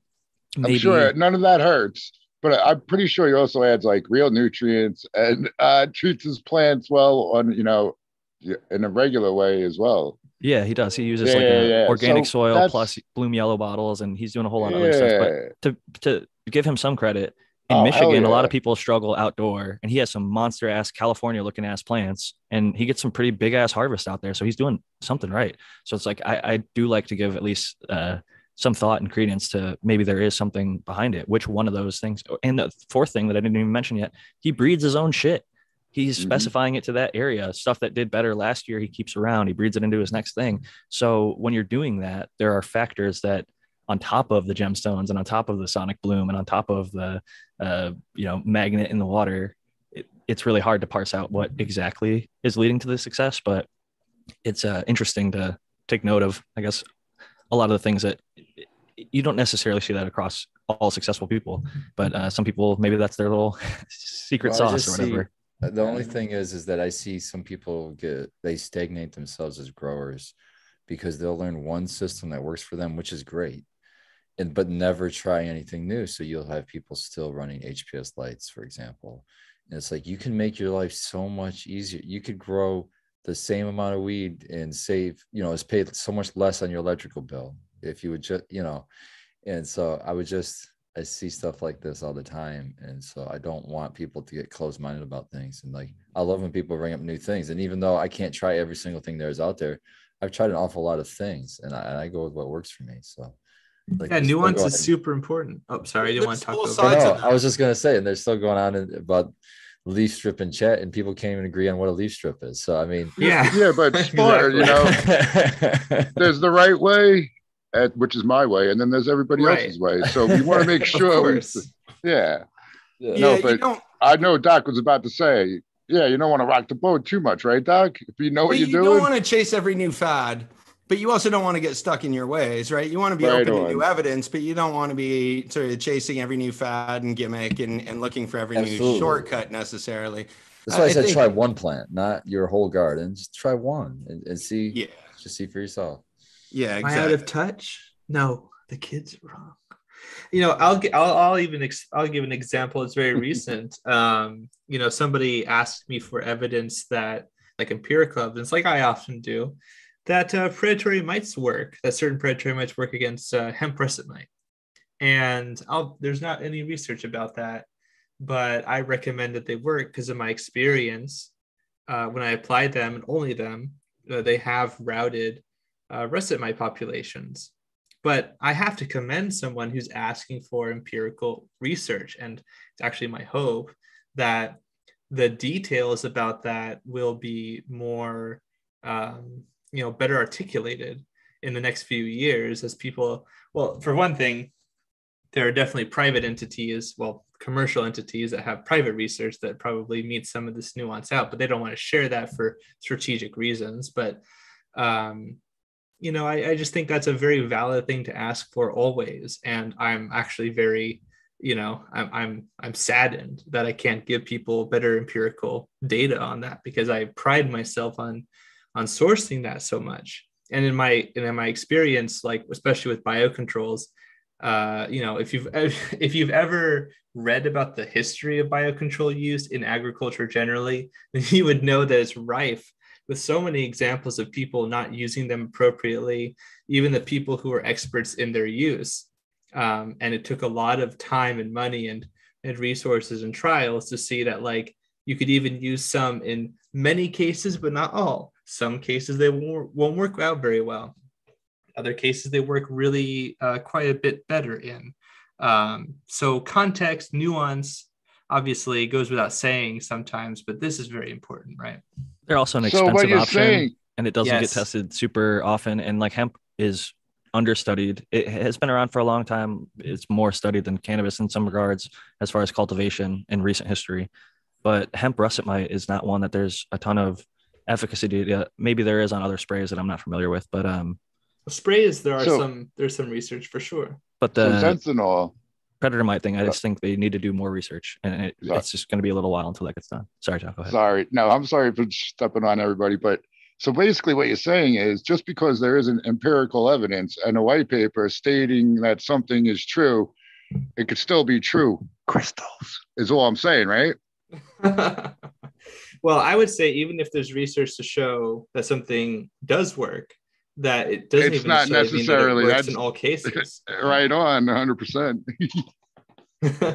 Sometimes it could be an And, indication that it's actually not accurate because I do who's have conducting the some- research?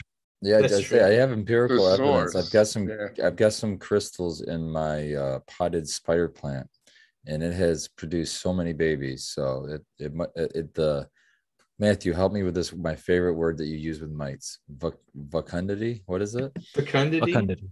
The fecundity it fucking imparts onto my spider plant is amazing. So I will give you that empirical evidence for that. So I'll give you that. There you What go. crystal? We It's gotta have a- details, man. Was it amethyst? It's a white. It's like an opaque white crystal. I don't know. Hmm. It's just That sounds like the right one. My crystal Yeah, you're finally probably right. lost the test. It was like 6 grows in a row. I had a lithium quartz from I can't even think of their name. They changed their name on Instagram, but I got gifted a lithium quartz and I put it in. I had like 3 plants every single grow or 2 plants every grow. And like every time the one that had the crystal was the better plant. And I'd like try to, switch around like the positioning, like it'd be on the right side of the room and then be on the left side of the room and then be in the center of the room or whatever. And I was thinking, maybe I'm just being biased and like giving that one more attention or whatever. And like, I treated them all kind of exactly as I was trying to get the best out of every single plant. And like, this was the first grow I finally had where the crystal plant did not outperform. So yeah, the streak is broken. My I think lithium we have to quartz have needs to be somebody else. recharged. Jack, I think you have Right. to have somebody else bury the crystal like in the pot before you put the plant in it, so you don't know which pot it's in, and then you won't be Oh, able to that's play an favorites with excellent- it. Oh, Here's the problem with that. And then you won't know Here's the until problem. after you've harvested and excavated. You'll be looking for the crystal. Oh, you know what I I mean? You need a love double that. blind. You can do that. yeah. And people have done that. You can find the roots grow around it. And when they excavate the roots, the crystal is like Yeah. wrapped up. I hope. But, they But go then, around was it the best plant? I mean, then you've taken out the gardener bias factor. Exactly, because I You was have to- thinking that you the have whole to time he was consult the talking. I witches, was like, though. that fucking crystal is channeling your energy, and you know where it's at. So it's kind of cheating. It might just be your energy. That's Right. fucking- You It gotta may have have been somebody that, else but put it in I the listened to my hippie witches. Shout out to the hippie witches, and they used to have their show, but they don't do it anymore. Amber Lulana, who is with Twisted Roots, they live together now, and she told me and many other people on their weekly show that talked about like witches and crystals and things like that. That if you use a crystal in the type that I had, it was like a cylinder with like a point to plant it into the soil so that it was up and down like a pyramid or what's like an obelisk. Obelisk. Yeah. And that way the energy would be able to shoot down to the roots and then up through the plant. That's So I the always point did of that. Those obelisks, it always they're supposed worked. to do the same thing, channel power into the ground. So I don't know. I think that you could also bury them, but I then went to the next step of I bought lithium quartz for every pot. And the one quartz that she sent me was somehow better than the other ones. Cause even when all of them got it, that one was like the winner every time. And now I'm thinking I just need to maybe recharge it under a full moon or something. Cause I've heard that also is a way Well, to she's get the probably power in out of the charge, crystals. imparted some of her spirit into herself, and it's gonna be hard to replace that. You're not a witch, I'm not. Jack. So yeah. Lady so Greenstock, though, on the other hand. yeah, there you go. Have Lady Greenstock work it. She has Well- it in her family. Like her grandpa was a businessman and he carried around a little black cat in his suitcase for good luck, which everybody else thinks is like bad luck. And I guess it's like a Wiccan thing. I don't know too much about this stuff and I'm way out of my element here, but it's fun to wax poetic about. The Wiccan I'm- believe the just generally speaking, the Wiccan believe that like their what do you want to call it? Their God or their source of power. It's in everything that's living, which I think is a fucking wonderful concept, honestly. Like the earth. It's all about Yeah. like Yeah. natural So, energy, yeah. and the planet. I think that's a fucking great concept, honestly. I'm interested in just different world religions, all religions, and I studied it for a while. And when I fell upon Wiccan, I really loved some of this. I'm not gonna say everything, but I really loved some of their concepts. Was really fucking cool. when I think, when people make a certain statements about like, how do I put this? Different populations of humans having different tendencies towards certain religious groups through history and that sort of a thing. I know that's super big, but I guess what I'm trying to say is like Wiccans and sort of similar other ideologies that, like the Druids from Britain, for example, and even the ancient Romans to a degree, just having this sort of like idea that like there's sort of this animism, right? I think that's actually very touching, and also I wonder a lot if that ideology had become more widespread, would we have some like, how could that have very radically changed human development across the earth, and maybe we wouldn't have deforested so much, and other sorts of things like that. So I definitely am a big supporter of that perspective, and I think that some people have an idea that only certain groups of people had this sort of belief system, but no, I would say that a lot of groups went through an animistic, and still do, sort of a perspective. But I think that's treading a little too much on Dr. Coco's purview. But I find that very interesting. I'll say that crystals, as much as we like to joke about them, they're used in like high technologies. Every cell phone has a liquid crystal. There's quartz in some, but like liquid crystal technology is used to make your antenna functional. So one of the things that they recycle your cell phones is to get the crystal out and reuse it. So it's definitely part of like science and technology. It has properties like the way the energy flows through a crystal, like actual energy, like electricity flows through it, and waves like radio waves and signals. There are certain properties of certain crystals that act a certain way. So I think like, and a lot of people have experimented with like running copper to their plants to like ground them, or even just like more copper in the soil and things like that. Like, I think that there's a lot we'll maybe find out in the future, but not to say that there needs to be a white paper. I'd like to see a white paper that would like specifically kind of look at how do crystals, if they have an impact on plants, what is that impact? How do they impact them? Like, is it impacting the EC? Is it impacting the ability to take up water in some way? Is it just the electrical charge? Like, I know people talk about like redox potential of plants, and so it's definitely interesting, like the pH versus EH. Sorry, Jack, we don't have money for that. We got to spend money on the spending habits of middle-aged women instead, because we need to know that instead. Oh, they just got to push it recreational, so then they can start making tax money, and then yeah, you're absolutely spending right. that so well. But not to get too political, but yeah, man. Every time I see millions of dollars spent on some studies, I'm like, really, like, what motivates a rat to do this? I'm like, really, we're spending money on that now.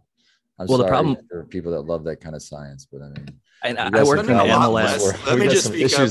Hold on, can I chime in here? We're spending a hell of a lot less money than we used to spend on primary research and primary science to sort of advance humans' understanding of the world around us.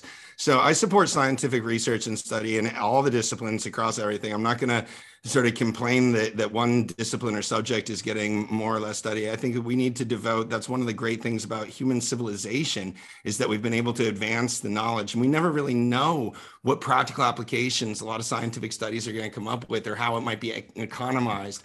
I got my PhD in a field that a lot of people challenge whether or not there's a lot of money to be made, or what you're going to go on to do with that later on. That's true. We understand more about what makes us human. We understand more about sort of all of the different relationships around that. So I support those sociological and anthropological studies. I've been able to connect with my my cultural history through exactly that kind of research. And I mean, I think that that's really, and I'll make this other point too, is that I also try to be very like dispassionate, not to say that I don't appreciate this kind of stuff, but I know there's research, and sometimes even research is not totally accurate, or we don't know. And I'm trying not to extrapolate too much, right? Because I think that's very healthy, especially for this sort of subject. But I think it's incredibly important. And I also will slightly disagree with Dr. Coco and say that I am going to complain. I don't like that in this very small niche. I don't like that there's less emphasis on taxonomists, people who look into, It's all molecular biology now. Yeah, I hear you, but its overall funding levels have collapsed, Matthew, and that's created that's true. Universities and research institutions to make really tough decisions to follow where the money is, to follow the paths where they can get corporate grants and stuff like that. That's part of the problem. I mean, when did that happen? Allocation exists because of the reduction in overall volume. When did that switch start to occur? Because, like, to my knowledge, like, it's been publish or perish for my lifetime, which isn't very long, but science as of late has been a lot financially motivated and not always and I want it to be better. I love science. I'm pro science. I'm pro research, but I work in and around like animal labs. And then after graduating, find, like, for one example, cancer research, lab mice, like Spartan was talking about. Do we need to keep spending millions of dollars on research for lab mice? Well, one criticism of lab mice is that they have either really long or really short telomeres. I can't remember which one. But if you Google it, look into it, telomeres are like, they have to do with your DNA, the length of the strands, things like that. As you get older, it creates issues with longevity, like cancer. So a lot of the research that was done on cancer studies that were claims found in mice, they get cancer way quicker. So, like, their lifetimes are super short, super quick cycles. They get cancer really young. And we were extrapolating information from lab mice onto humans because we're both mammals, and lab mice have a lot of similarities neurochemically. I studied psychology. A lot of their neurotransmitters correspond with human neurotransmitters. So you can say, like, okay, dopamine is up, then they're going to be happier, or serotonin's up, they're going to be more stimulated. All these things correspond. You could give a mouse caffeine and watch its energy levels rise, and then give it limonene or linalool and watch it calm down. So there's a lot of things that actually make sense to do.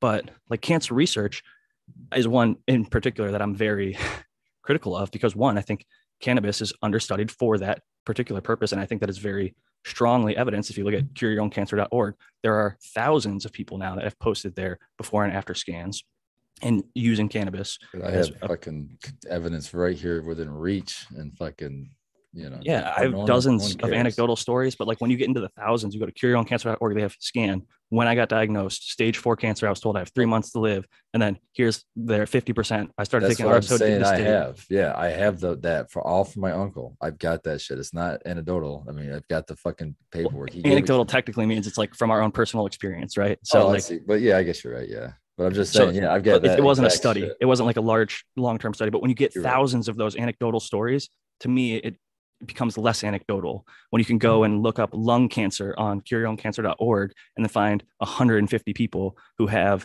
scans before and after. Here's when I took RSO. Here's how much I took. And then to see that we're funneling millions of dollars into lab research for mice, and then to have some researchers saying, hey, maybe we should stop this for cancer because their telomeres are way shorter or way longer. And that makes the cancer research not particularly accurate.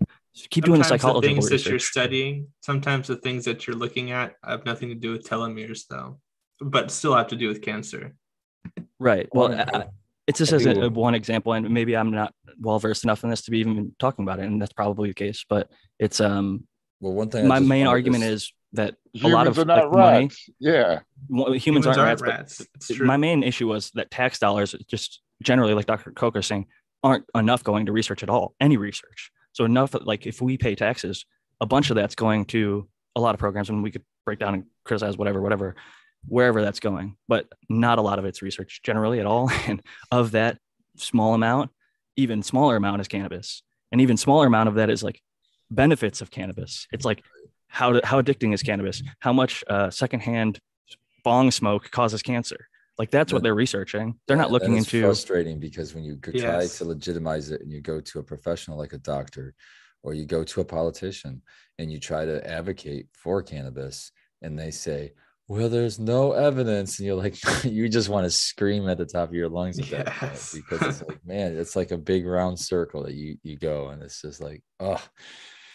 I would be remiss if I didn't mention Granny Storm Crow, where they've got the largest pool, in my opinion, of cannabis research. Like, you could go to Google Scholar and type in cannabis medicine, but if you go to Granny Storm Crow, they'll tell you, here's irritable bowel syndrome, and 50 studies from 2010 to 2022 that show you lab research done with sometimes double-blind placebo, like real high level, some of the best documented. If you want like real good research, go to Granny Storm Crow's list. Just Google Granny Storm Crow and it'll pop up, and look up symptoms, and you can go A to Z. Any symptom if you have, click I, go to insomnia, you'll find insomnia and a whole list of CBN studies, THC studies, pain, whatever it is, like you can find it. So it's out there. Ethan Russo recently did a brilliant presentation on the Cornell YouTube channel, which you should all check out, that goes over cannabinoid pharmacology. And one of the cool takeaways I had heard earlier before, actually, to give more of a cannabis to keep going forward, was that CBD is not sedating but stimulating unless in like massively high doses. And again, this kind of comes back to, I think, a lot of the theme of what I was bringing up with the thigmomorphogenesis, which is the idea that like there's a stereotypical depiction and we associate this effect with a certain compound. But because we didn't do double blind, because we're not using controls and we're not isolating these things, and people will criticize that isolations aren't what happen in nature. Yeah, okay. But like you're trying to find out what the compound specifically does. And of course, people make this point that like then when you bring it back into the larger group, you can kind of make better inferences as you continue that research. So, but it's important to know what the isolated effects can be. And yeah, a lot of people say that CBD helps mellow you out, but actually cannabidiol is stimulating, according to him. And the research that he cites that he has talked about is very interesting in that way. And the real insult to injury with regards to the research that you said and the many millions of dollars we spend, even though it is collapsing, like Dr. Coco was saying, is that a lot of that is to do with labor, right? Because labor is typically like the biggest, or one of the biggest, although in this case, perhaps equipment is a close second, for the expenses for research. And like, I don't know, I think that's hugely ironic and insulting, because it's like you don't want to pay the actual specialists to even investigate in the first place, So I just think that's kind of unfortunate, but I'm biased. A lot of my friends are scientists. Yeah.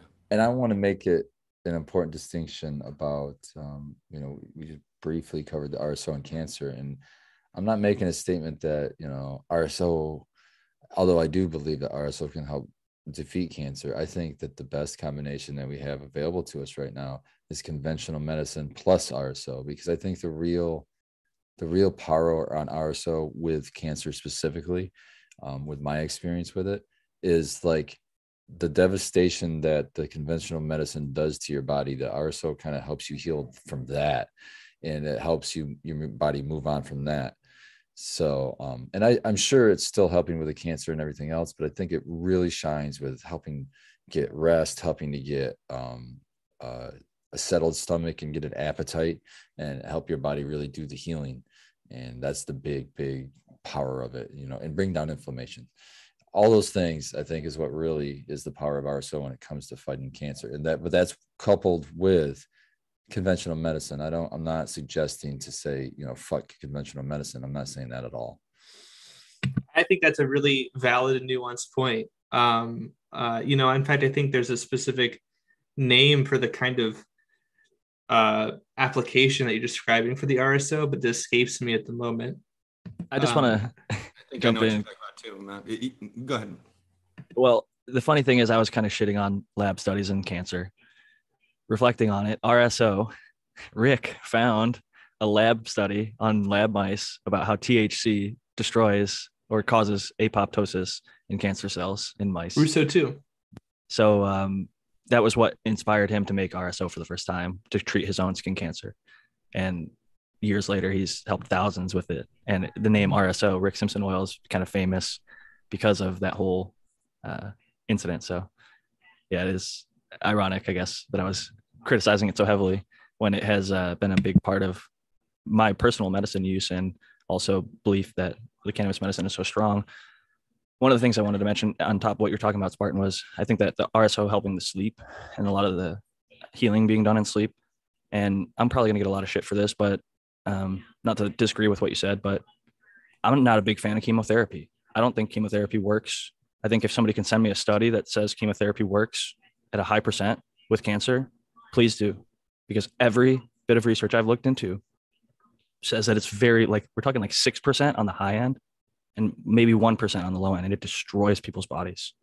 The reason that cannabis was made medical in the state of California in 1996 was to help people with AIDS and cancer, because chemotherapy, they were losing their hair, they were losing their appetite, they could not sleep, they were in pain.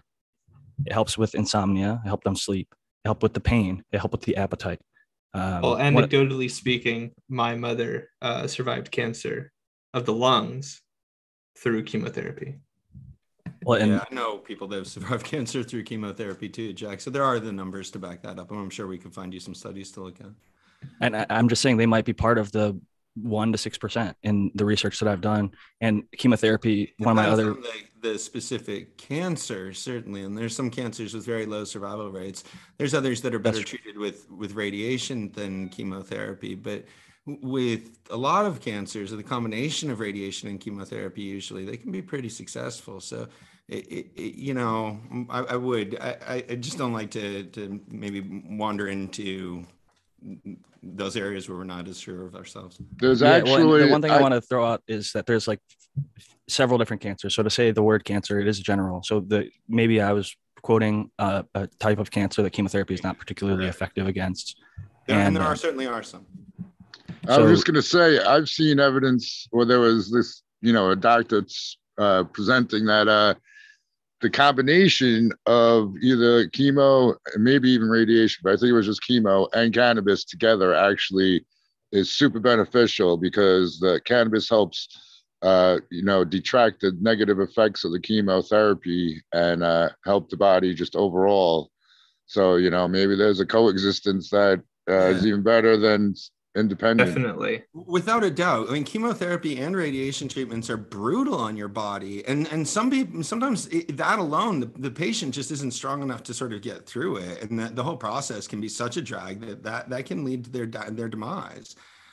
So cannabis in a lot of cases helps people become strong enough to be able to sort of tolerate their treatments that would otherwise be sort of overwhelming to them. So psychologically, even when they die, physiologically. I think people overlook when somebody dies of cancer and they were using cannabis. They say, hey, look, this is proof cannabis didn't work, or chemo didn't work, or this didn't work. Oh, yeah. The cannabis made them more comfortable for that month, week, year that they had to suffer through all those other really harsh radiation treatments and chemo treatments. So, and the last thing I'll say on it is, again, anecdotal story, but my track coach in college, he had prostate cancer. His dad died of prostate cancer. He did chemo and radiation, and his dad did chemo and radiation, and it did not work for him. So he tried an alternative therapy, which is called proton therapy, which I believe is a more specific radiation. The way I've heard it described is they like shoot like a bullet, essentially, of radiation, only goes like a few centimeters and it hits the tumor or whatever. Oh yeah, I've heard of that. And it's pretty popular here in San Diego, I know, at least. And he's still alive here, and 5 years after. And his dad made it less than a year. And I think prostate cancer is one of them that's very low survival rate. I know like testicular cancer, fortunately, has like a very high survival rate. I know like everybody back in the day rocked the Live Strong bracelets, at least I did. Lance Armstrong brought a lot of awareness to it, and a lot of progress I think was made. But it's one of those things that, like breast cancer, is also high survival rate. And I think partially because both of those sex organs in humans can be removed. And that gets rid of a lot of the cancer, where like blood cancers, bone cancers, brain cancers, and things like that. You can't just remove your brain or your blood. It's a different fight. So cancer is an incredibly wide and difficult topic to talk about. And I think that we did it tonight with a lot of class, and maybe I probably offended and rubbed a lot of people the wrong way, but I appreciate everybody for being respectful and open-minded in such a difficult discussion, because this is one that I think is often not talked about because it's such a hard topic. Many of us have lost people. It's near and dear to my heart, I know for sure. It sucks. It really sucks when you lose somebody, especially to such a terrible thing. So thank you guys. That's why, if there's even a hint, if it's true that RSO can prevent or shrink tumors, I maintain that everybody should be eating some every day, and then it won't even get a chance to start. So And whether or not that's scientific or not, I think you should do it anyway. So there. I think it's a preventative medicine. I'll agree with it on that front. And I do believe that if it can potentially cure it, then maybe it can prevent it from ever springing up. And I think the thing is, maybe we have it and we don't know it. Maybe you have stage 1, maybe you have stage 2, and it starts killing it before stage 3, before you ever notice a lump, before you ever notice that thing. I think it can help a lot. I'm going to take this time too to jump out too, but before that, I'm going to throw in my little Spartan woo woo, because you guys got me in my feels today. But I really think that the power of the RSO, or cannabis oil, we'll call it whatever the fuck we want to call it. I really think the power there too is in the mind. You're offering somebody hope where they had none, and it gives them something to fight for. And that's really the secret power there. And then obviously the medicinal power that comes with it actually does help. But I think people want to have to heal. They want to have to believe that they're going to get through it. What's that effect called where they when they do all these studies, the placebo effect is real. And if you really believe that something's going to work, that goes a long fucking way. It really does. I've seen it in my life. It's stronger than most medicines. That's why most medicines don't become a medicine, is they can't beat the placebo effect. That's what it has to be tested against. And people so often think the placebo is making them better. You have to be a really good medicine to become like a tested true medicine. So yeah, and there's no greater feeling in my life than somebody coming back healed. That's just fucking is so touching. So, I mean, just have a positive outlook and give them a reason to fight. And usually they do the rest, and you just got to give them the medicine. So I'm going to fucking cry like a baby. So I'm gonna get the fuck out of here, guys. But I'm headed to the Mission Bros Grow Show. Catch me there. I'm talking to Dankovich, and God bless him, because he donated me a bunch of hemp that he grew. And I've made some CBD hemp RSO that I passed out a bunch to like Red, who just had a tooth surgery. So hopefully that's going to help him. And he's using it with his family, passing out to family members who don't have any experience with cannabis, but they're willing to try something that's CBD. So that shit just fucking makes me happy. And it's like soul food to me. So that's what we're going to be talking about next month. So catch me out there. Thanks, guys. Awesome hanging with you. And we'll see you next week. Peace and love, Spartan. Or love, Spartan. Always good having you. And definitely check out the Michigan Bros Grow Show and Dankovich. He's a great dude. I love following him over there, watching his cat run around his hemp farm and making some good medicine for the people out there. Cheers to Dankovich and to Spartan Grown. He's been a longtime advocate of RSO and the power of that medicine. And I know him and I probably took off 80% of the show tonight, but it was a short panel, and the rest of these guys are so polite that they just let us ramble. So I appreciate you all being here. I know we've got a few minutes left, and we did have a few questions earlier. So, Doc, I wanted to throw this one to you because it was specifically something that we talked about earlier. Crack Babies DWC says, at Cheap Home Grow for Doc. So what about autos on a 24-0 schedule? So 24 hours on, 0 off schedule at 1,000 ppfd. It's like 84 moles. Is that okay? And I'm sure you may have gotten to that in the chat earlier, but for the I didn't. I actually missed that. I missed that chat. For starters, 1,000 is sort of the maximum for like a spot in your canopy. If you're talking about an average of 1,000 micromoles, you're already really, really pushing at the limits there. But yeah, other than that caveat, if the plant can handle it for a few seconds, well, it's not totally true, but if it can handle it properly for a few seconds, then it can handle it the whole time. Plants can deal with light that's too intense for shorter periods of time and not very efficiently. They're not sort of taking advantage of that light. They're avoiding it. Right at 1,000, depending on your CO2 levels, I think you'd probably be pushing it. If you had an average ppfd at 1,000 micromoles per square meter, I think you'd probably be pushing it. This is something I've thought about a lot because of the way that I test lights. I always set the maximum ppfd to be 1,000, which is fine. But as lights become sort of better able to keep uniformity across the canopy, and we're getting average ppfds now above 900, I've been questioning. This is going to be putting a lot of pressure on people's plants. I liken it a little bit. Increasing your ppfd towards the limits is like driving a sports car, along the Pacific Coast Highway on the cliffs above the ocean. there's a limit to how fast you can go, but if you go right up against that limit, you're pretty likely to drive off the edge of the road and into the ocean. If you back off a little bit, you often can get there sort of faster in the end. But other than that, yeah, if it's a sustainable PPFD for 12 hours or for 18 hours, it will be a sustainable PPFD for 24 hours. And that's one of the big advantages that autoflowers do have, particularly in, returns to space. In grow operations where returns to space are so important, more important than returns to electricity or returns to other sort of inputs that you'd be sensitive marginal inputs, then you can get more production just because you can crank that the DLI up so high with autoflowers during the flowering period, because you can get them, average of 1,000, like you're saying, or average of 900 for 24 hours instead of only for 12 hours. So you can literally double the quantum load that the plant's able to harvest. They certainly have a use in the commercial space. I won't argue that at all. I think Mephisto, they did their own little tests, but that's what kind of started them on the autoflower breeding side of things. And I've just seen, the commercial growers are too afraid of the variability of the crop. I mean, that's the biggest thing right now that's holding it back, is they want to be able to, market large quantities of cannabis as being fairly identical. And when you're growing clones, you can do that. You'll have, hundreds of pounds of one particular strain. Whereas if you're growing autos, growers I've talked to, do we have to keep each plant separate? Are we going to be able to intermingle all of this? Is it going to be similar enough? What's the phenotypic variation? Those things. So I think as that dials in the breeding, and as growers become more confident in the consistency of the seeds, that commercial growers will start switching over to that in larger numbers.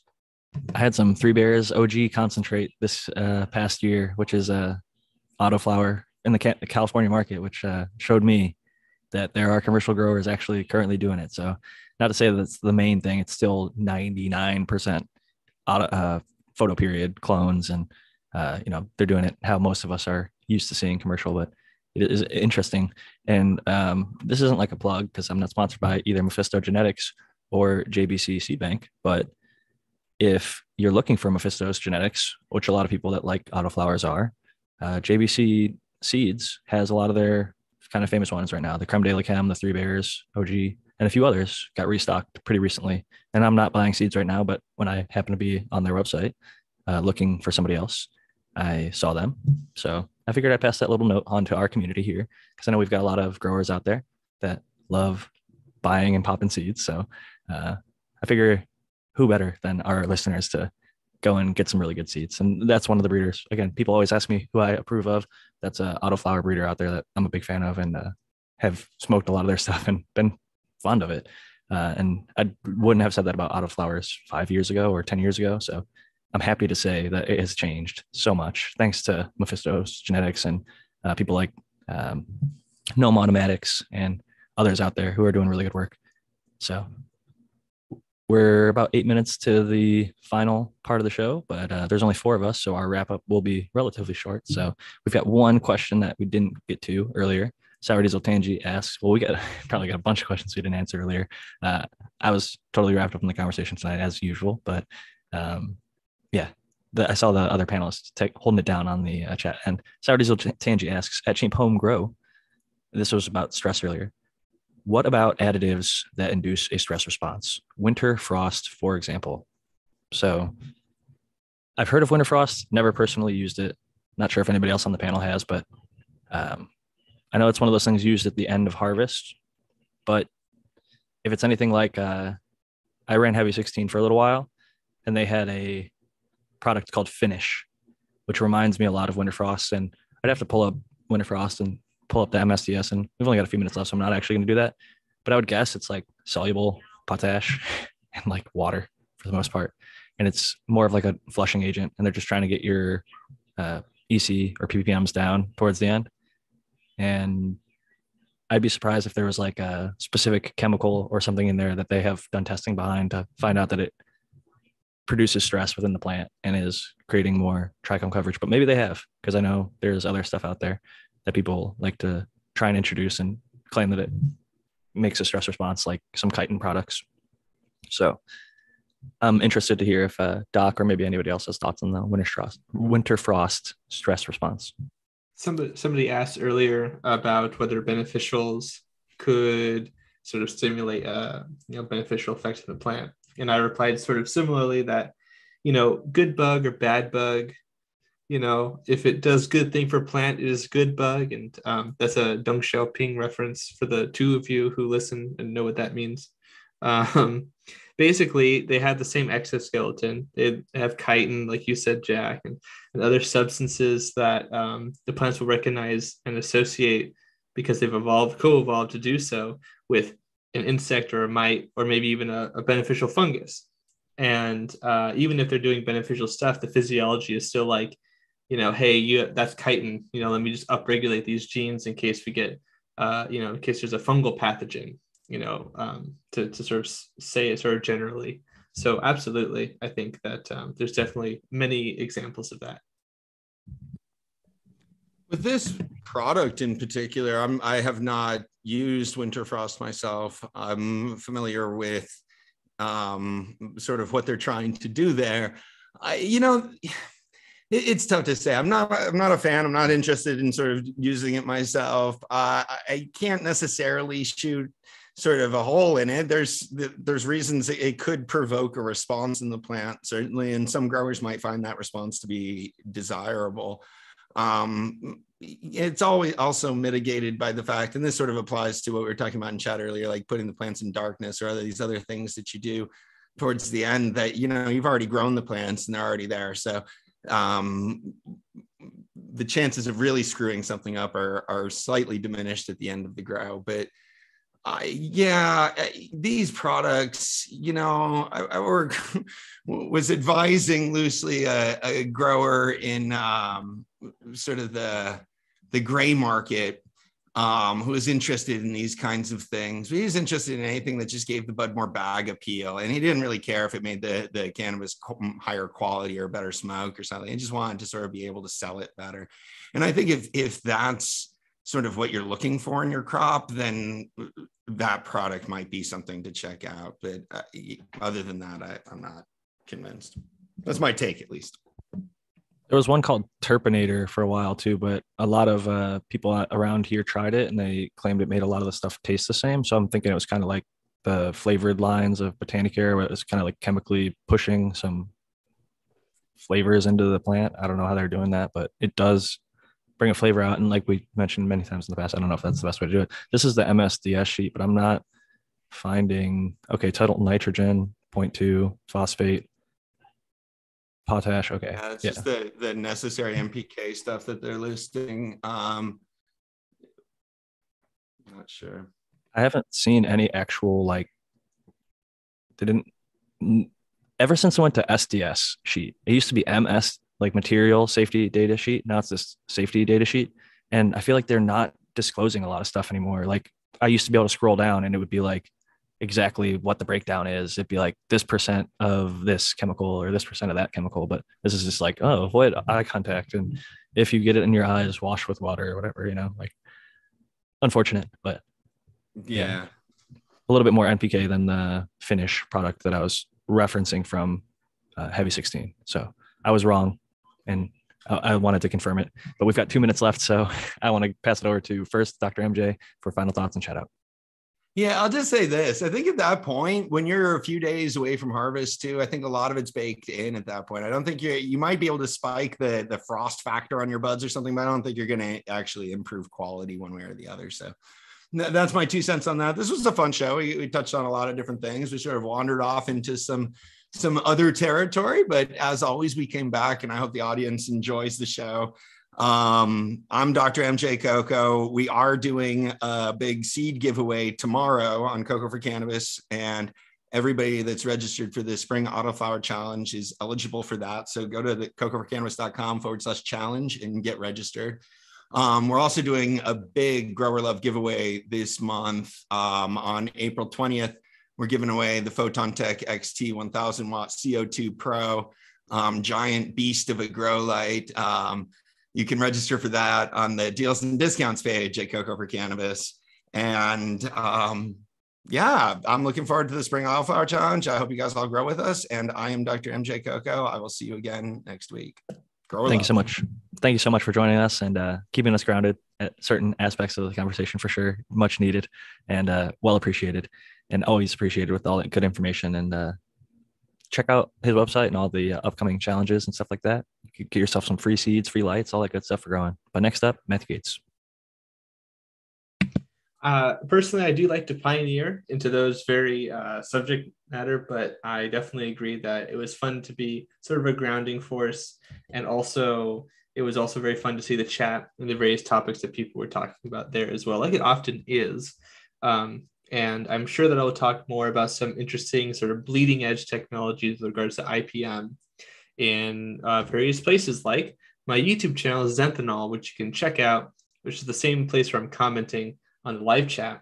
You can also find me on Instagram and Twitter at SyncAngel for both of those. And you can also subscribe to my Patreon for as little as $1 USD. You can be part of a group of, we just passed 100 people on the Patreon, on the Discord.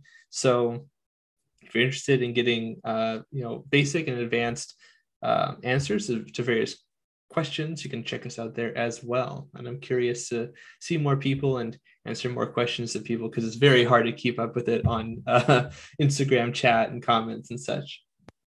I would say at some point it becomes impossible. I mean, once you get up and above 10,000 followers or whatever it is, at a certain point, one person can't do it all. And it's nice to have that little niche support group where you can get people's questions answered quickly and support the people who are supporting you. And even if it's just a little bit. So with that said, next up, the American one. Hey, Jack, thanks for hosting. And I'll just say I never used that Winter Frost. Yeah, I'm unfamiliar with it, so I wouldn't be able to comment on that one. And yeah, it was really good today. We had quite a diverse subject matter, and it was all interesting. And it's always good chatting it with Doc, Matthew, and everybody else who ends up showing up, Spartan. And yeah, I'm missing ATG. I hope he makes it back soon. Shout out to him. Shout out to all members, previous members, and ones that didn't make it. And yeah, I'm the American one on the YouTube, and the American one _with_ Keens on the IG if you want to hit me up or check out some of my plants. And yeah, peace out, everybody. Thank you so much for joining us. And I guess I'm last. So Jack Greenstock, I'm your host. You can find me at Jack Greenstock on Instagram, Jack_Greenstock on Twitter. Email jackgreenstock47@gmail.com, or hit me up on my website, 50strains.com, if you're looking for a copy of 50 Strains of Green. But thank you all for listening.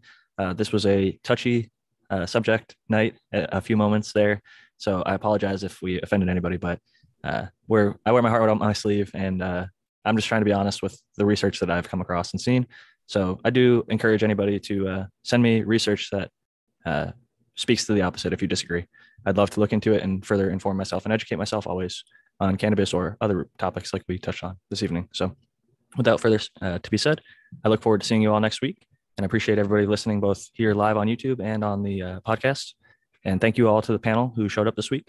Much love to you, and much love to Aaron, who's working his ass off out there in Oklahoma, building it up. So cheers, y'all. See you next week. Grow love, Jack, and grow love, everyone. See you, everyone.